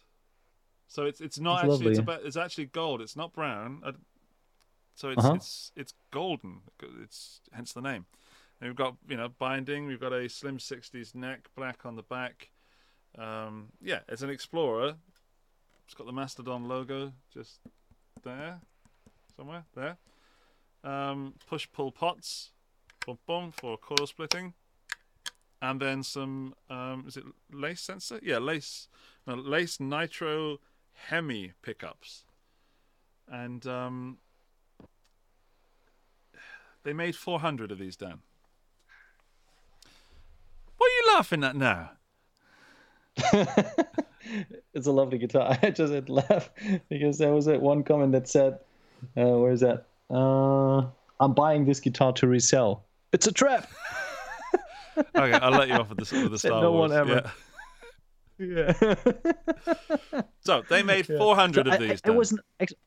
I wasn't aware that they were so rare. I didn't know. I just saw a picture. The story of me and this guitar is that I saw a picture of one day on the internet. And I've always wanted an Explorer because I'm a big guy and this makes me look like a normal sized person. And for me, Explorers have to have block inlays, and that's not traditionally how it is. And then I found that just by accident. And then I saw the finish, and like, oh my goodness. And only then did I find out, of course, that there were only 400 made. So I searched, I think, for about 18 months, 2 years, and had search agents out on Reverb, on eBay, on Willhaben here in Austria. And then one came up in Vienna. And the guy wanted $1,200 for it. And it's not in A1 condition. So it's in better than player condition, but it's chipped on the headstock. Just there, look. Can I show it? Yeah, it's chipped on the headstock. It actually looks like someone's bitten the edge of the headstock. I think that's because that's quite pokey. You know, I think someone's poked that. It's some singer or something. It's bitten the end. But it's very, there's no knocks or. And the body's pretty much perfect. It's just the headstock, and that's because it's an Explorer. And putting it back just for a second because it's heavy. Yeah, 400 made. I paid $1,200 for it. I've been offered $1,700 instantly when I bought it. Wow. So that's 500. 500 profit, and only if you sell it. Exactly, Dan. And the thing is, that is a case queen. I've only took it out of the case to show you tonight, and I noticed that the frets have started to go a little bit green from not being stored properly. So I need to make sure I deal with that in a moment. But So there's another thing we need to talk about at some point is storing things. 400 made. Bill Kelleher fell out with Gibson shortly afterwards because they wouldn't, even though it's his signature, they were selling it in standard tuning with, I think, 10 to 46 strings, and he doesn't use those strings or standard tuning. So Gibson would not, as the story goes, sell it as a signature guitar, as if you were playing Bill's guitar. And he's now with, I want to say, ESP. Yeah, I think so. And they're doing exactly what he wants, and that's also a very nice guitar. But the point is, I don't see there ever being any more made, and even if they do make more, this is the first generation. That's the guitar that, even though I don't play Gibson on this channel anymore for political reasons, I will not I will not get rid of that guitar. I've got rid of all my other Gibsons. Can't have guitars that I don't play. And that one's staying for the investment, but also because it took me such a long time to get it, you know? Yeah. But I very much see that in the future going to my son or my daughter, or selling it and, you know, finally paying for the surgery. Whatever, you know. Dark. But Very dark. But what I'm saying is that's the one that I didn't buy to invest, but I'm now keeping as an investment. Yeah. But that's like a prototypical example of a good investment, because it's a guitar that has only been built like for a short period of time. The artist is already no longer with the company, and it's like a very renowned band or artist. So that's like three key boxes that you can check that make it for a good investment. So usually signature gear that is that stands out and is very much different compared to like regular production models, it's always a good idea to invest in that instead of just like a regular, let's say, Gibson Les Paul Standard or RG 550 or Fender Strat Custom Shop, whatever, because it stands out. And there will always be a couple guys, a couple of super fans that are looking for this exact guitar, and they will ultimately end up, buying that from somewhere. And they don't even shy away from importing stuff. No. I imported stuff from the States just for the sake of having it.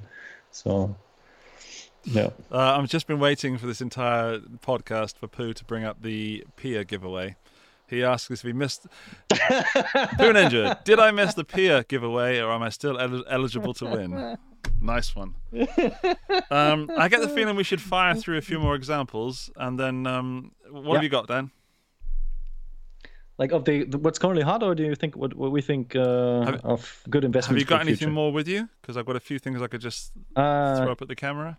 Well, if we talk about wildcard predictions, yes, if I may start that sections, one of a very interesting example might be the TSV 808, the Ibanez Vamorem, because this is a pedal that has been built only for 1 year. It comes in a very nice packaging. It was expensive when you had to buy it. I think it was $500, am I mistaken? I thought 400, but I yeah, can't it's that 400 area. Yeah. And it's super nice. First time I get it out of the box, just for you guys to show you. You've never taken it out of the box? It's nope. So that's a super nice. But pedal. you've plugged one in, haven't you? Because I remember we were talking at NAMM, and yeah. We had prototypes and stuff. So I have one in the office actually, but they're all numbered, and I can totally see those go for, I don't know, say $1,000 in a couple of years, because they've only been produced in very limited numbers, and it's a very exclusive item. And Vamorem is a highly hyped brand from Japan. And Ibanez is a sought-after brand, and Tube Screamer is a trademark. So if people are looking for, especially collectors that have every single Tube Screamer and they want like at least one pedal of each series, there's no alternative on getting one of these. So that would definitely be a good investment. If you find one in the wild at a good price, go for it. So how many were made, or was it limited to time or limited to numbers, or both? Usually Ibanez doesn't share those numbers, so I don't really know how many were made, but I know that we had a lot of back orders that we could not fulfill. And I know that in Japan and the US it was the same case, because the production took much longer than expected. So they ended up like producing less than we originally had planned. So yeah, that's definitely a good investment. And all those, like, if I may go on with another example, all those kind of special edition of the Tube Screamer. Sorry, I reacted badly then. This is like the TS9, the golden version of the TS. Those ones, they are usually a safe bet. So you probably don't find them like at a discounted price, because like I said, they are produced only like for 12 months or even a shorter period of time. But if you have a chance to get hold of one, that's a safe bet. If you hold on to these pedals for, let's say, 10 years, I guarantee they will increase in value. No doubt about that. Would you ever consider buying two, one to play, one to box? Absolutely, yeah. I mean, that's I I have done that, not with Ibanez pedals, but I have a couple exotic pedals. Is it Andy Timmons by any chance? Yeah, maybe. Yeah, those were signed, hand signed and hand numbered. And also there was a exclusive series of GNI, NGI. It's like a Brazilian effects company, and you could only import them from Brazil. So I'm not playing that pedal, but unfortunately I don't have like the equivalent to be played. But I've got a couple of exotic BB preamps, AT Signature ones, so a couple to collect and a couple to play. Well, that's good. But that's the exception, because I don't have like too much money laying around just to spend it on gear that's not being played. That's why I'm not keeping any case queens. I have a big collection of guitars, but most of them, they are cluttered around at either my parents at law or at work or here. So they usually get to be played at least a couple times per year. I don't like case queens too much, because then it would really be like more a pure investment. And like I mentioned earlier, you got to take care of these guitars. You got to spend some love and give them some proper TLC from time to time. Yeah, I haven't, and now I need to, sort that out. Dear. There you go. We got some people in the chat. Funky Monkey, good, still fun to say. Got a Tube Screamer in the 90s. Dan is dancing away there. So the old green Tube Screamers, I'm assuming you mean the 808, which is now reissued, the 808 Pro. Am I right there, Dan? Can you say that again? The 808 Pro is the reissue. Is that right? No, there were a couple, not necessarily the Pro. There were a couple TS808. Also, it's like the 40th anniversary reissue, and there were the hand-wired versions. So there are a couple variations. Okay, well the important part is that Funky Monkey got one for $5 in the 90s. That's a safe bet. I will say, any pedal for $5 is a safe bet. You Absolutely. could definitely sell that for $10. I love flea markets. Yeah, just buy every pedal you can find on flea market, as long as it's working. For $5. All right, can I show? Yeah, please. It's turning into look at Andy's fun gear, but I've got 3 pedals here that I've only ever taken one out of the box once, and that was just to take a photo.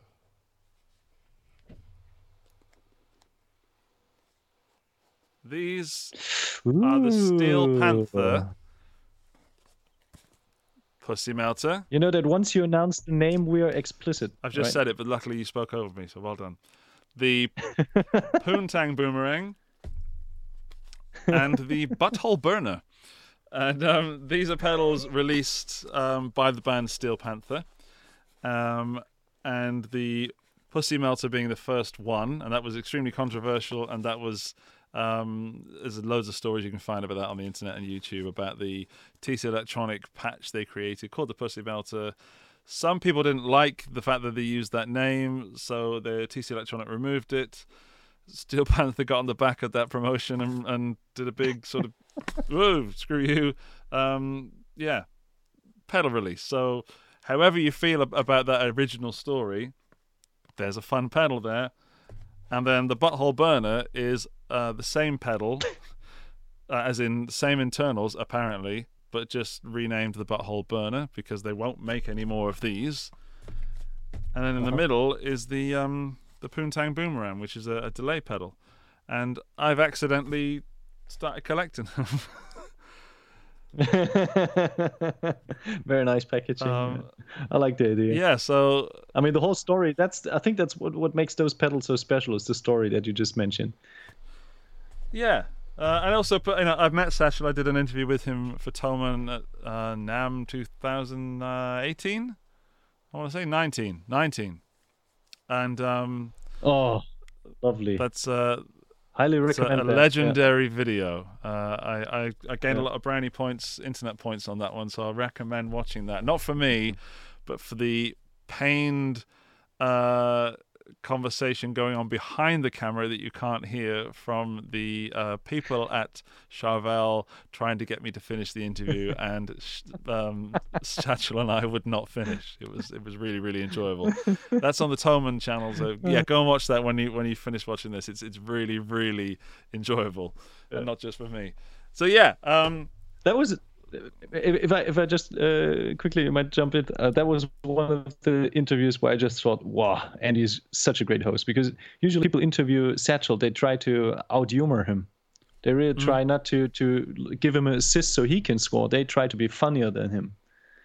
But what you did was just like being the perfect wingman or perfect companion for him. Like you provided him the ground, and he would score goal after goal after goal. It was hilarious. That was one of the best things I've seen on the Toman channel. Really, props for that. Thanks. I had a lot of fun. I mean, that's the bottom line of what I do. Have some fun, man. And you're going to be with Satchel. You're not going to beat him. And also, what's the point? I wouldn't have. Yeah. I wouldn't. I'm not a very competitive person in that sense. But also, I wanted to have fun. Yeah. Anyway. Limited edition pedals that have a story behind them, or limited edition anything, as we've also said with the signature guitars. That's a good move. I did pay. They weren't cheap, so they're 200 and something. Then of course I got hit with import duty, which was 60, which is something we've not really mentioned yet, Dan. So if you are importing gear, do you want to talk about that for a second? Well, you gotta pay tax for that, so you can easily add up like 20% on your import price. That's a rough number. Plus shipping from the States at the moment is super expensive due to the whole corona issue. It has skyrocketed, so you got to be careful when considering prices, especially between US and European markets. You got to factor that in, because otherwise it's a apples and pears comparison. Sure. Yeah. Well, shall we talk over a couple more predictions? Let's say we can do more wildcard predictions that we think will. Go on then. Hit me with a wildcard prediction of what people should be buying, Dan. All right, I'll slap you with a couple. So you've been watching Davey Fowler too much. Way too much, yeah. Just a little bit of a story about that. What I like the most about his videos, it's not like when he's big on screen, it's when he's watching other videos and he's just like that small video on the corner, and you can barely see him grin a little bit and reacting to that stuff. I love it. So he's the man. Yeah. But anyway, going back to topic, I mean, there are some obvious things like all the 50s and 60s Gibsons and Gibson Les Pauls and Fenders. They basically all have been taken. So if you're in the market for a late 60, early 70 Fender or Gibson, that's probably still in the price range that is realistic.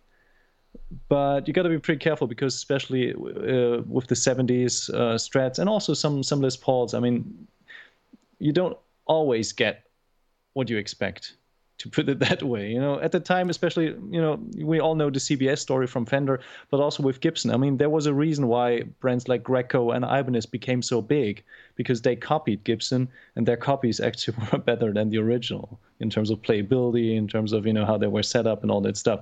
So you got to be pretty careful. Not every late 60s or early 70s Fender or Gibson is a good investment, because if that guitar is a bad instrument, there's no way, you can make up for that. It's just a bad investment. Unless, of course, you keep it so long, that it becomes ridiculous. Yeah, but still, I mean, musicians like Bonamassa, I'm pretty sure even if he's a near mint guitar that's just not playing well or sounding well, he'll probably not end up buying that. Because if that guitar doesn't speak to him, why should he invest so much money in it? Just because it's mint? I think there's still that emotional factor when it comes to investing in gear. If you don't resonate with the instrument, you got to be very cold-blooded and really only investment oriented. I don't know if I'm wrong, but well, you're not wrong. It's an opinion, I guess. So you can't be wrong. But I feel of the opinion that I would find that easier to purchase as an investment, because I don't like the guitar. Yeah, that's good. But on the other hand, do you see what I mean? Yeah, but if you, let's say, take a crazy number, you were about to invest 10 grand on a guitar. Yeah. Do you have a better feeling investing on a guitar that plays well and resonates well, or on a guitar that is a case queen and you think like, oh, well, I played Squires that are much better than that? No, of course not. However, if I were to be in the position of spending 10 grand on a guitar to invest, and I already had a few that I enjoyed playing, if I thought that I could keep that guitar at least in my family for 40, 50, 60 years, and I can safely invest that 10 grand for that time, I'd rather do it in that guitar than I would on many other things, such as a bank account or a savings account. Fair enough. Fair enough.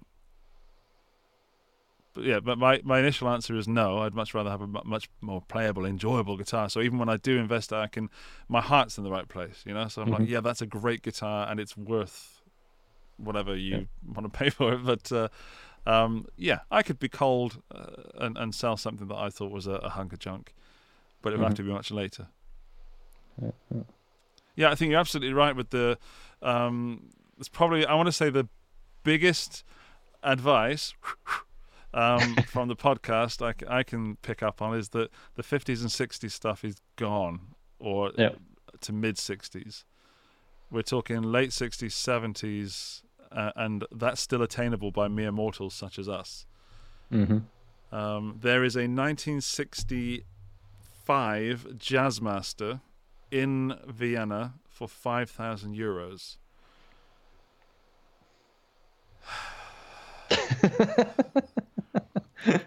Andy, seriously considering it. Well, I don't have the money. Let's be quite honest. I don't have that kind of money to throw around. Yeah. But as an investment, if I could convince the other person that lives here, you know, I think it's good. I think it's not going to go down in price, as you said. You know. Yeah, that's right. As you said right at the beginning. Yeah. Any secret or wild card guesses that you have up your sleeve? It's not really a wild card, but it is in this box. Ooh. It's pretty wild card in the terms of it's a pedal that is wild, but it is a pedal that I bought to invest, like the Steel Panther ones. However, I have used it and have taken out the box several times. It is a Korg Miku. Very nice. Cool story. Yeah, I mean it's the Andertons pedal. You know, there's nothing you can't mention this pedal without mentioning Andertons and what they did with it and had so much fun and enjoyed themselves. And that video really put them on the map. They were already doing so well and creating great content, and then they did this, and that was, in my opinion, one of the most perfect guitar experience videos I've ever seen, because it's so ridiculous. And if you don't know this pedal, you select a certain phrase that you want the character to say, and then you play your guitar and it triggers that phrase. And of course it's an effects pedal, so you can affect it with other effects or put it in a clean amp, and of course it's digital and it's not that great a digital recreation of a voice. So it sounds weird as hell. But when I bought this, Andertons found more of them. So everybody sold out, and then somehow Andertons found 200 more or something. So I jumped on it, and I paid, I think, about £250 for it. Okay. So, you know, not a lot, but not a little. And I've already you see them on Reverb. I mean, it's probably 400 right now. I'm going to jump on there for a second and find out. Because I'd like to know. Have there ever been reissues of that pedal, or was that like a one-off? It's a one-off, and even the guy, because I talked to the guys at Korg. Okay, the cheapest price is $319. Okay. But even the guys at Korg have asked me, when I'm doing other Korg stuff and other stuff like that, can I please include the Miku in the video? I want to create that kind of voodoo item or kind of, I don't know, something that the brand stands for, you know. Oh, the Miku. Yeah, the Miku. It's very, very iconic and stupid. Yeah. So I would say it's also the kind of pedal that someone might have bought and thought, what the hell did I buy? and then sells it off. If they're not savvy with the internet, sells it off cheap. So if you see one, get one, because they're not going to be making any more. We've got Small Dan again. We got some suggestions from the chat, Daniel. To see some suggestions of wild cards. We've got Love Pedal Chula? Love Pedal Chula. I don't know that one. Me neither. Love Pedal. Sarang is asking, God tier tone, metal sewn into a Miku.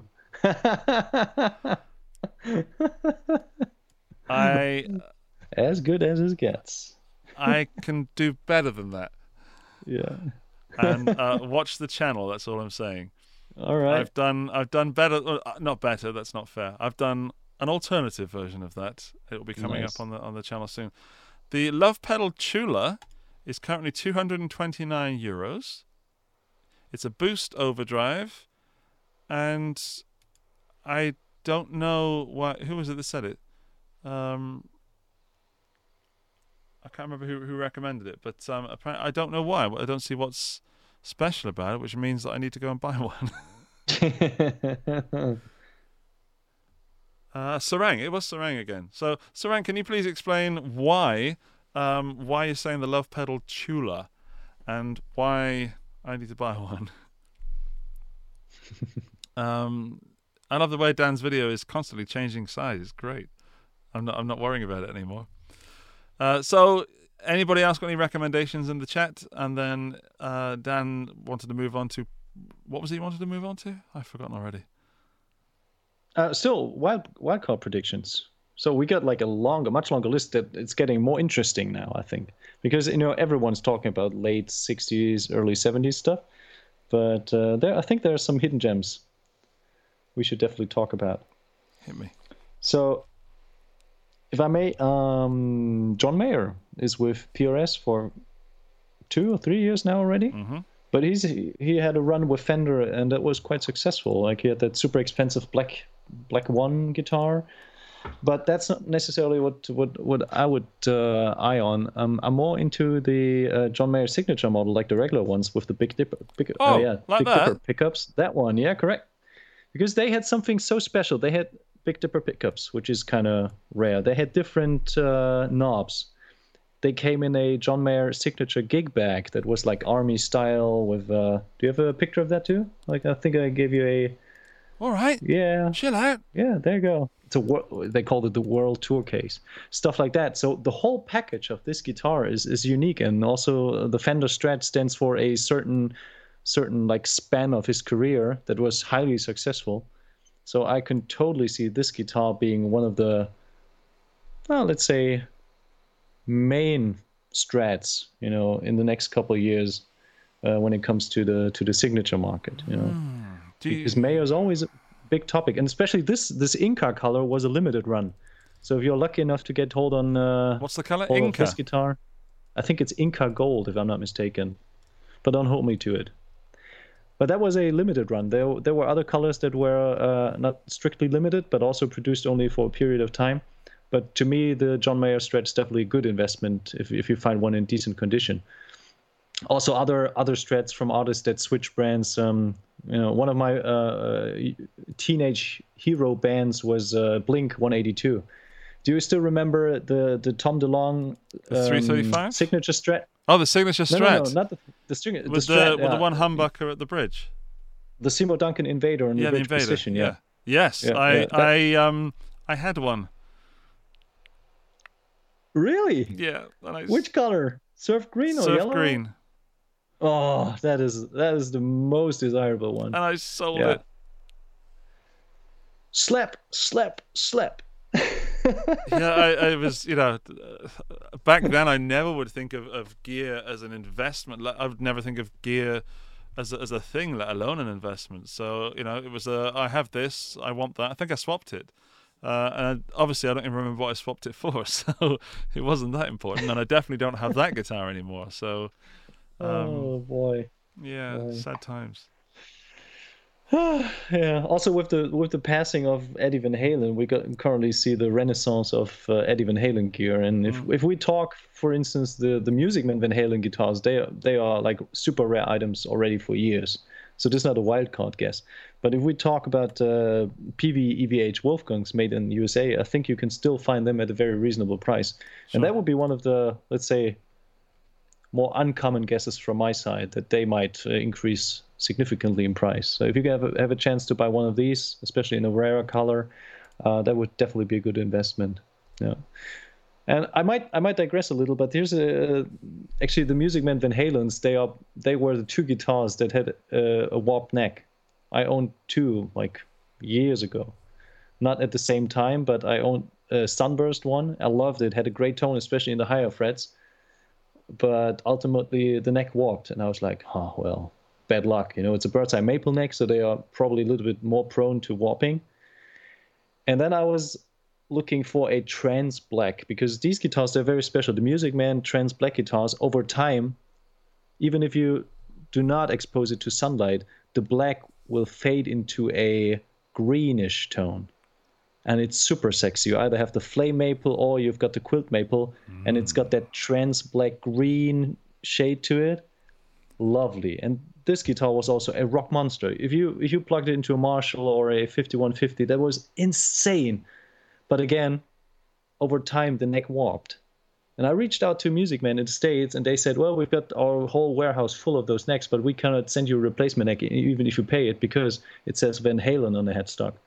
And we cannot sell those anymore. So what do you do with these guitars if you collect them? That's a sad story. Would it be prudent to take the neck off and do something with science?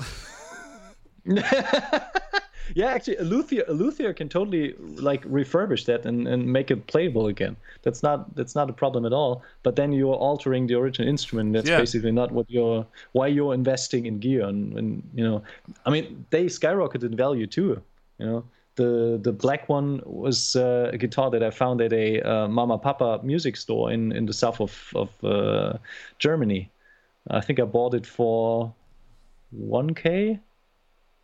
1.2K, I'm not sure. It's a long time ago, but it had such a thick layer of grease and dust on it. So but once I cleaned it, it was like a superb instrument. But again, after a couple months, the neck warped. I pledged guilty for keeping it on a wall hanger. So yeah, that's not a good combination, especially with bird's eye maple necks that are not roasted. You got to be careful how to store them. Yep. Sad story. Oh. Well, it may be sad the first time. Now I'm positively miserable. I feel sorry. Wow. Do you have any wildcard guesses for gear that might skyrocket in value? My initial tip was the John Mayer Strat, mainly because Strats hold their value, and I'm thinking of way in the future now. So we've already covered it, but that's my go-to. Also, I think just generally it's the signature models. As I've brought up the Explorer earlier. Anything signature that's limited edition or not even limited edition. Imagine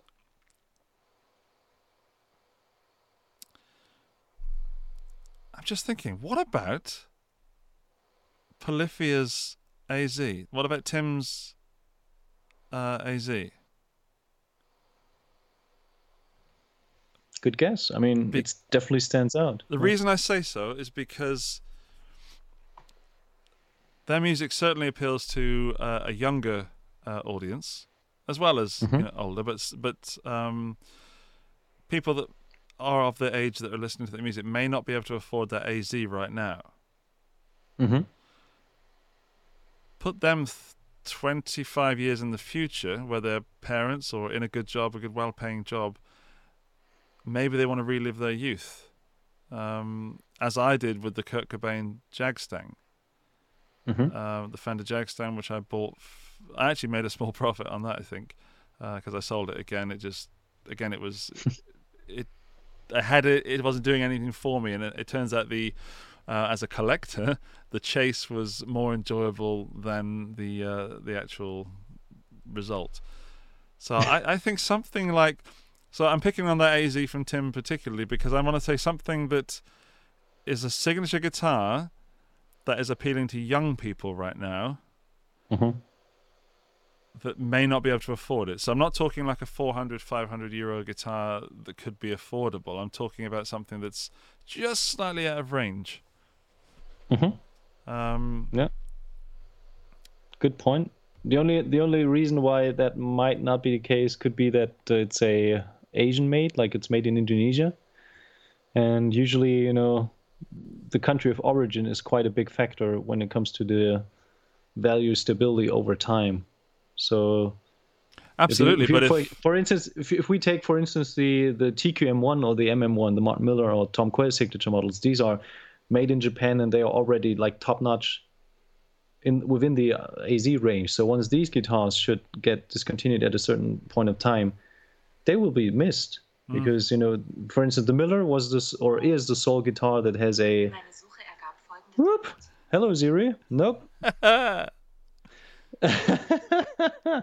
Miller is still the sole guitar that has a mahogany body.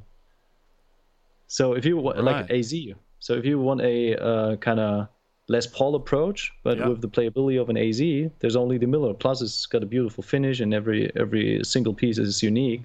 So that will also be a wildcard guess. But this is a very current model because it's still being produced. And when it comes to the value development, the period of production is quite significant. So if there was a guitar like the Gem 7V, for instance, that was produced for 26 years, 26 years-ish, there are so many in the market. They might differ. You've had ebony fretboard, you've got rosewood fretboard, you've got the low pro edge, you've got the original edge. It's you know, the configuration changes over time, but the market is flooded. You find them everywhere. You find them in the States, you find them in Europe, you find them in Asia. But here's the thing: if you are, for instance, in the market for a 7-string, there's only one Jam with a monkey grip. The rest was Universes. So if you would be interested in investing, for instance, in a Jam, I would go for the 7V7 because that was the sole Jam. Yeah, the sole Jam that came out as a 7-string. All the other 7-string Vi signature guitars were Universes. They had no monkey grip. They didn't have the, you know, the Tree of Life inlay. So that, for instance, would be a great guess and maybe a good investment item. And that's been off the market already quite some time. So if you're looking for a 7-string Ibanez Vi signature, go for that guitar. Yeah. Yeah, I mean, we could sit here and come up with some more, but I think we've really sort of, I can't say nailed, that would be a bit arrogant, but I think we've laid down some ground rules of investing, you know. A question we haven't, I'd like to pose to you is, signature models such as the Lizzie Hale Explorer from Epiphone. Okay. There's the Gibson version, which is already expensive and already not rare but desirable, or maybe it's, you know, transcended into rare right now. But is an Epiphone level guitar that's a signature guitar going to be desirable at some point? Because Epiphone, let's say Squier as well, there's the Squier Venus, which was related, designed, something created by Courtney Love of Kurt Cobain and Hole fame. They're now reaching double what they were originally, and I want one. So that's a Squier. And also, Squier recently reissued the Supersonic. An original Supersonic is now roughly double what it was. Because I was going to say that it has to, I think we're not really touching on the more budget brands, but even those, we're not talking about selling it for 3,000, 4,000, some crazy amount, but we're talking about selling it for more than what you paid for it. I don't know, man. It's just something I wanted to bring up. I think not to overlook the cheaper guitars is what I'm saying. Yeah. I mean, there was, for instance, there was a Epiphone / Les Paul, like the very first one that had the snake on the, I think, on the body. Yeah. Do you remember that? Yes. Like the smoking snake? Yes. I think that increased significantly in price too. That was a rather cheap guitar made in China or made in Korea. I'm not sure. And because of its rarity and also because it was so special, that was really kind of a standout instrument, and people were looking for that. Especially because all the other Slash signature guitars that were kind of unique and not like standard production, they were even much more pricey. They were like 10K or 8K, like the Bolivian Les Paul, or all those kind of models. So occasionally there are some models, but to me personally, when it comes to like the stability and also the increase and development of the value, I think a certain quality level and also a specific country of origin is always a good indicator. And made in Japan, made in USA, that's still a sign for quality. It's not a proof for quality. It's not sure that you will have a perfect instrument, but it's also it's an indication. Yeah, definitely. Yeah, I agree, but I also have to disagree because it's. What I'm saying is I'd be willing to take a chance because I think that when you buy an Epiphone, for example, or a Squier, it goes down in price immediately. So if you try and sell it the week later, you're going to lose at least $100. Mm-hmm. Even if it's mint, as people try to put them up for. If it's there's so many that I've played. Like some in the chat, people are bringing up Joe Bonamassa, and somebody, Music Therapy Lads has a Richie Faulkner Flying V Epiphone, which is worth more than what he paid for it 2 years ago. I think timing. I agree with you, Dan, on choosing the more expensive items first, but timing with the lower priced instruments might be the key to making a profit. Maybe not double, but a profit. And also, people undersell those guitars all the time. So someone might sell a Joe Bonamassa Epiphone Les Paul thinking it's just a Les Paul Epiphone, So people make mistakes, and the ethics of that is questionable, but yeah, you can pick something up on there. I tell you what, my friend, we are reaching almost 2.5 hours of podcasting, and oh my gosh, we are burning through people's mobile phone batteries. So, shall we close with a couple of recommendations where people can go to check out for used gears, at least in Europe? Yes, please. We'll go for Europe. Because there are a couple good stores. Do you have any recommendations from your side? I've got. Well, I don't know if it's an investment thing, but it's Guitar Point, which you probably know, may even be on your list. I've been there. That's in Germany, Maintal, Germany, guitarpoint.de. Okay, yeah, guitarpoint.de. The guys there are awesome. They really know their stuff, firstly. They only take on high-quality instruments. They're not just. It's not like a guitar center where they're buying used stuff and flogging it for profit. They are buying good stuff. They will buy refins. But of course, that affects the price, of course. But they're mostly interested in as original as possible, and even shy away from the refins. So I was there. I played the best Jazzmaster I've ever played in my life. Nearly one of the best guitars I've ever played in my life. It was $5,000. I didn't have the money. I don't have the money. I know that was a good investment, because Jazzmasters can really vary, as all guitars can. But Jazzmasters, this was just the perfect one. But it would have been a collection, not an investment. I would have played that. All right. Yeah, that's my point. Guitar Point. Guitar Point, okay. Another good dealer is Bigfoot Guitars, also a German dealer, quite new in the business, but they are like buying also used gear, and they are making sure that it's all very nicely set up and everything. So that's a good address. I actually bought one guitar there, and the service was excellent. So good recommendation. Do you have anyone else? We have in the chat, some people, including Sarang, has mentioned Sell My Gem. It's a website for Ibanez gems and rare RGs. Very good. Right. I'm actually also going to recommend things like Facebook Marketplace and your local classified whatever, because you're probably really betting on people making mistakes there. So people listing something for less than it's worth.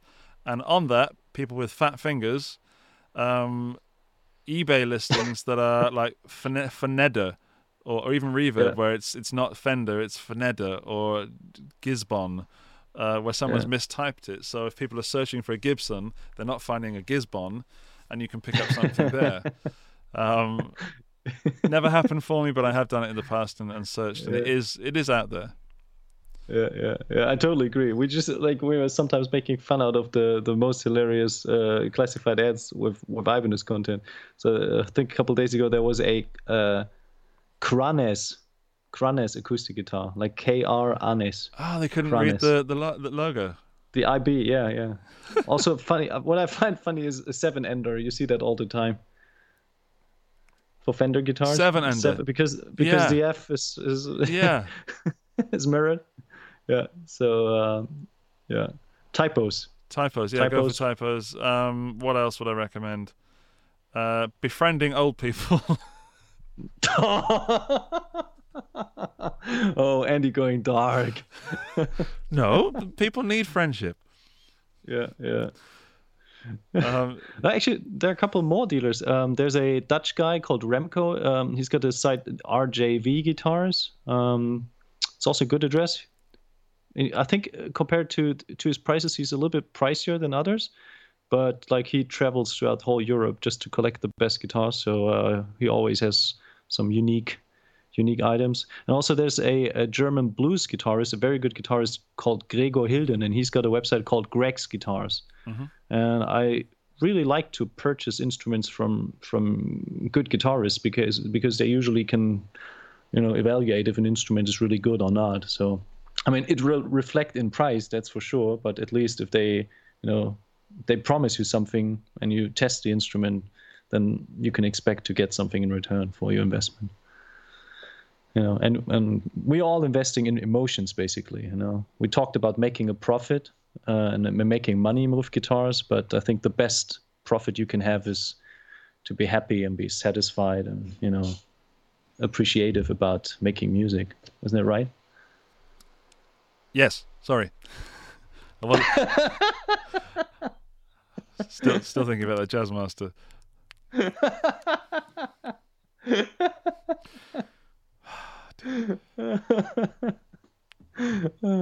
I was actually trying to make a point and come to a conclusion for this episode, but unfortunately you missed it. I'm very sorry. I'm sorry.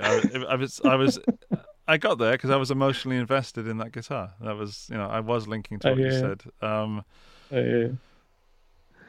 I want to say thanks, Dan, because I've learned stuff from you, and I know I would always come to you when I saw something, certainly Ibanez related, but also anything like, what do you think of this, as a friend and a person who knows what he's talking about, and as an investment guru, which nah, not really.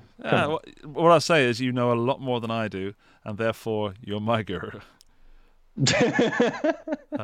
Never be the best musician in the room, So yeah. Thank you to the people in the chat and the people that have watched and listened live. I've really enjoyed myself. I love doing this podcast. I know that we'll be back next week. Dan, would you like to announce our special guests for next week? Oh yeah, it will be a female artist that just currently released a new album together with a Croatian guitarist. We're not quite sure if we have both on the show, but at least her. And it's a reoccurring guest. We had her on the show already. Damn, you're cryptic. Yeah, it's Jen Majura and Ellen Brentini from Something on 11. They're going to be joining us all ways, technically providing and stuff like that, and the world doesn't burn by next week. We'll be here with Jen, which I know Valeria will be very happy with because she runs the Jen Majura fan club in Chile. Guitar Stories podcast on the Guitar Geek YouTube channel. I was going to say network then, above my station. 8:30 next Tuesday, Dan. Yeah, and if any one of you wants to do us a favor, give us a 5-star rating on iTunes, because that will push the podcast in the ratings, in the rankings up, so it's more visible and people can see it, and we can get in touch with more people, because this is basically what we love, to communicate with you guys. So we do it for you. We don't do it for money or fame. We do it just for the community. So thanks for listening. Thanks, Andy, for your time. Always a pleasure. You do it for money? Okay, fair enough. No, the community. Yeah, sorry, I just had a. I'd like to ask if you're in the chat right now, please give a thumbs up on the video because of the same reasons Dan just mentioned for the audio podcast version, and leave a comment of the favorite thing that you think that might be worth something in the future in the comments section, not just in the chat, but in the comments section, so we can get some more views on this video. Because the more views, the more times we can do this, and I can justify the time to my family. I love it, Dan. I love you all. Thank you so much. I will press buttons and stop this. We have an outro video, and if you're brand new, then subscribe to the channel and smash that like button. Yeah. Have a geeky week, guys. All right. See you Bye. soon.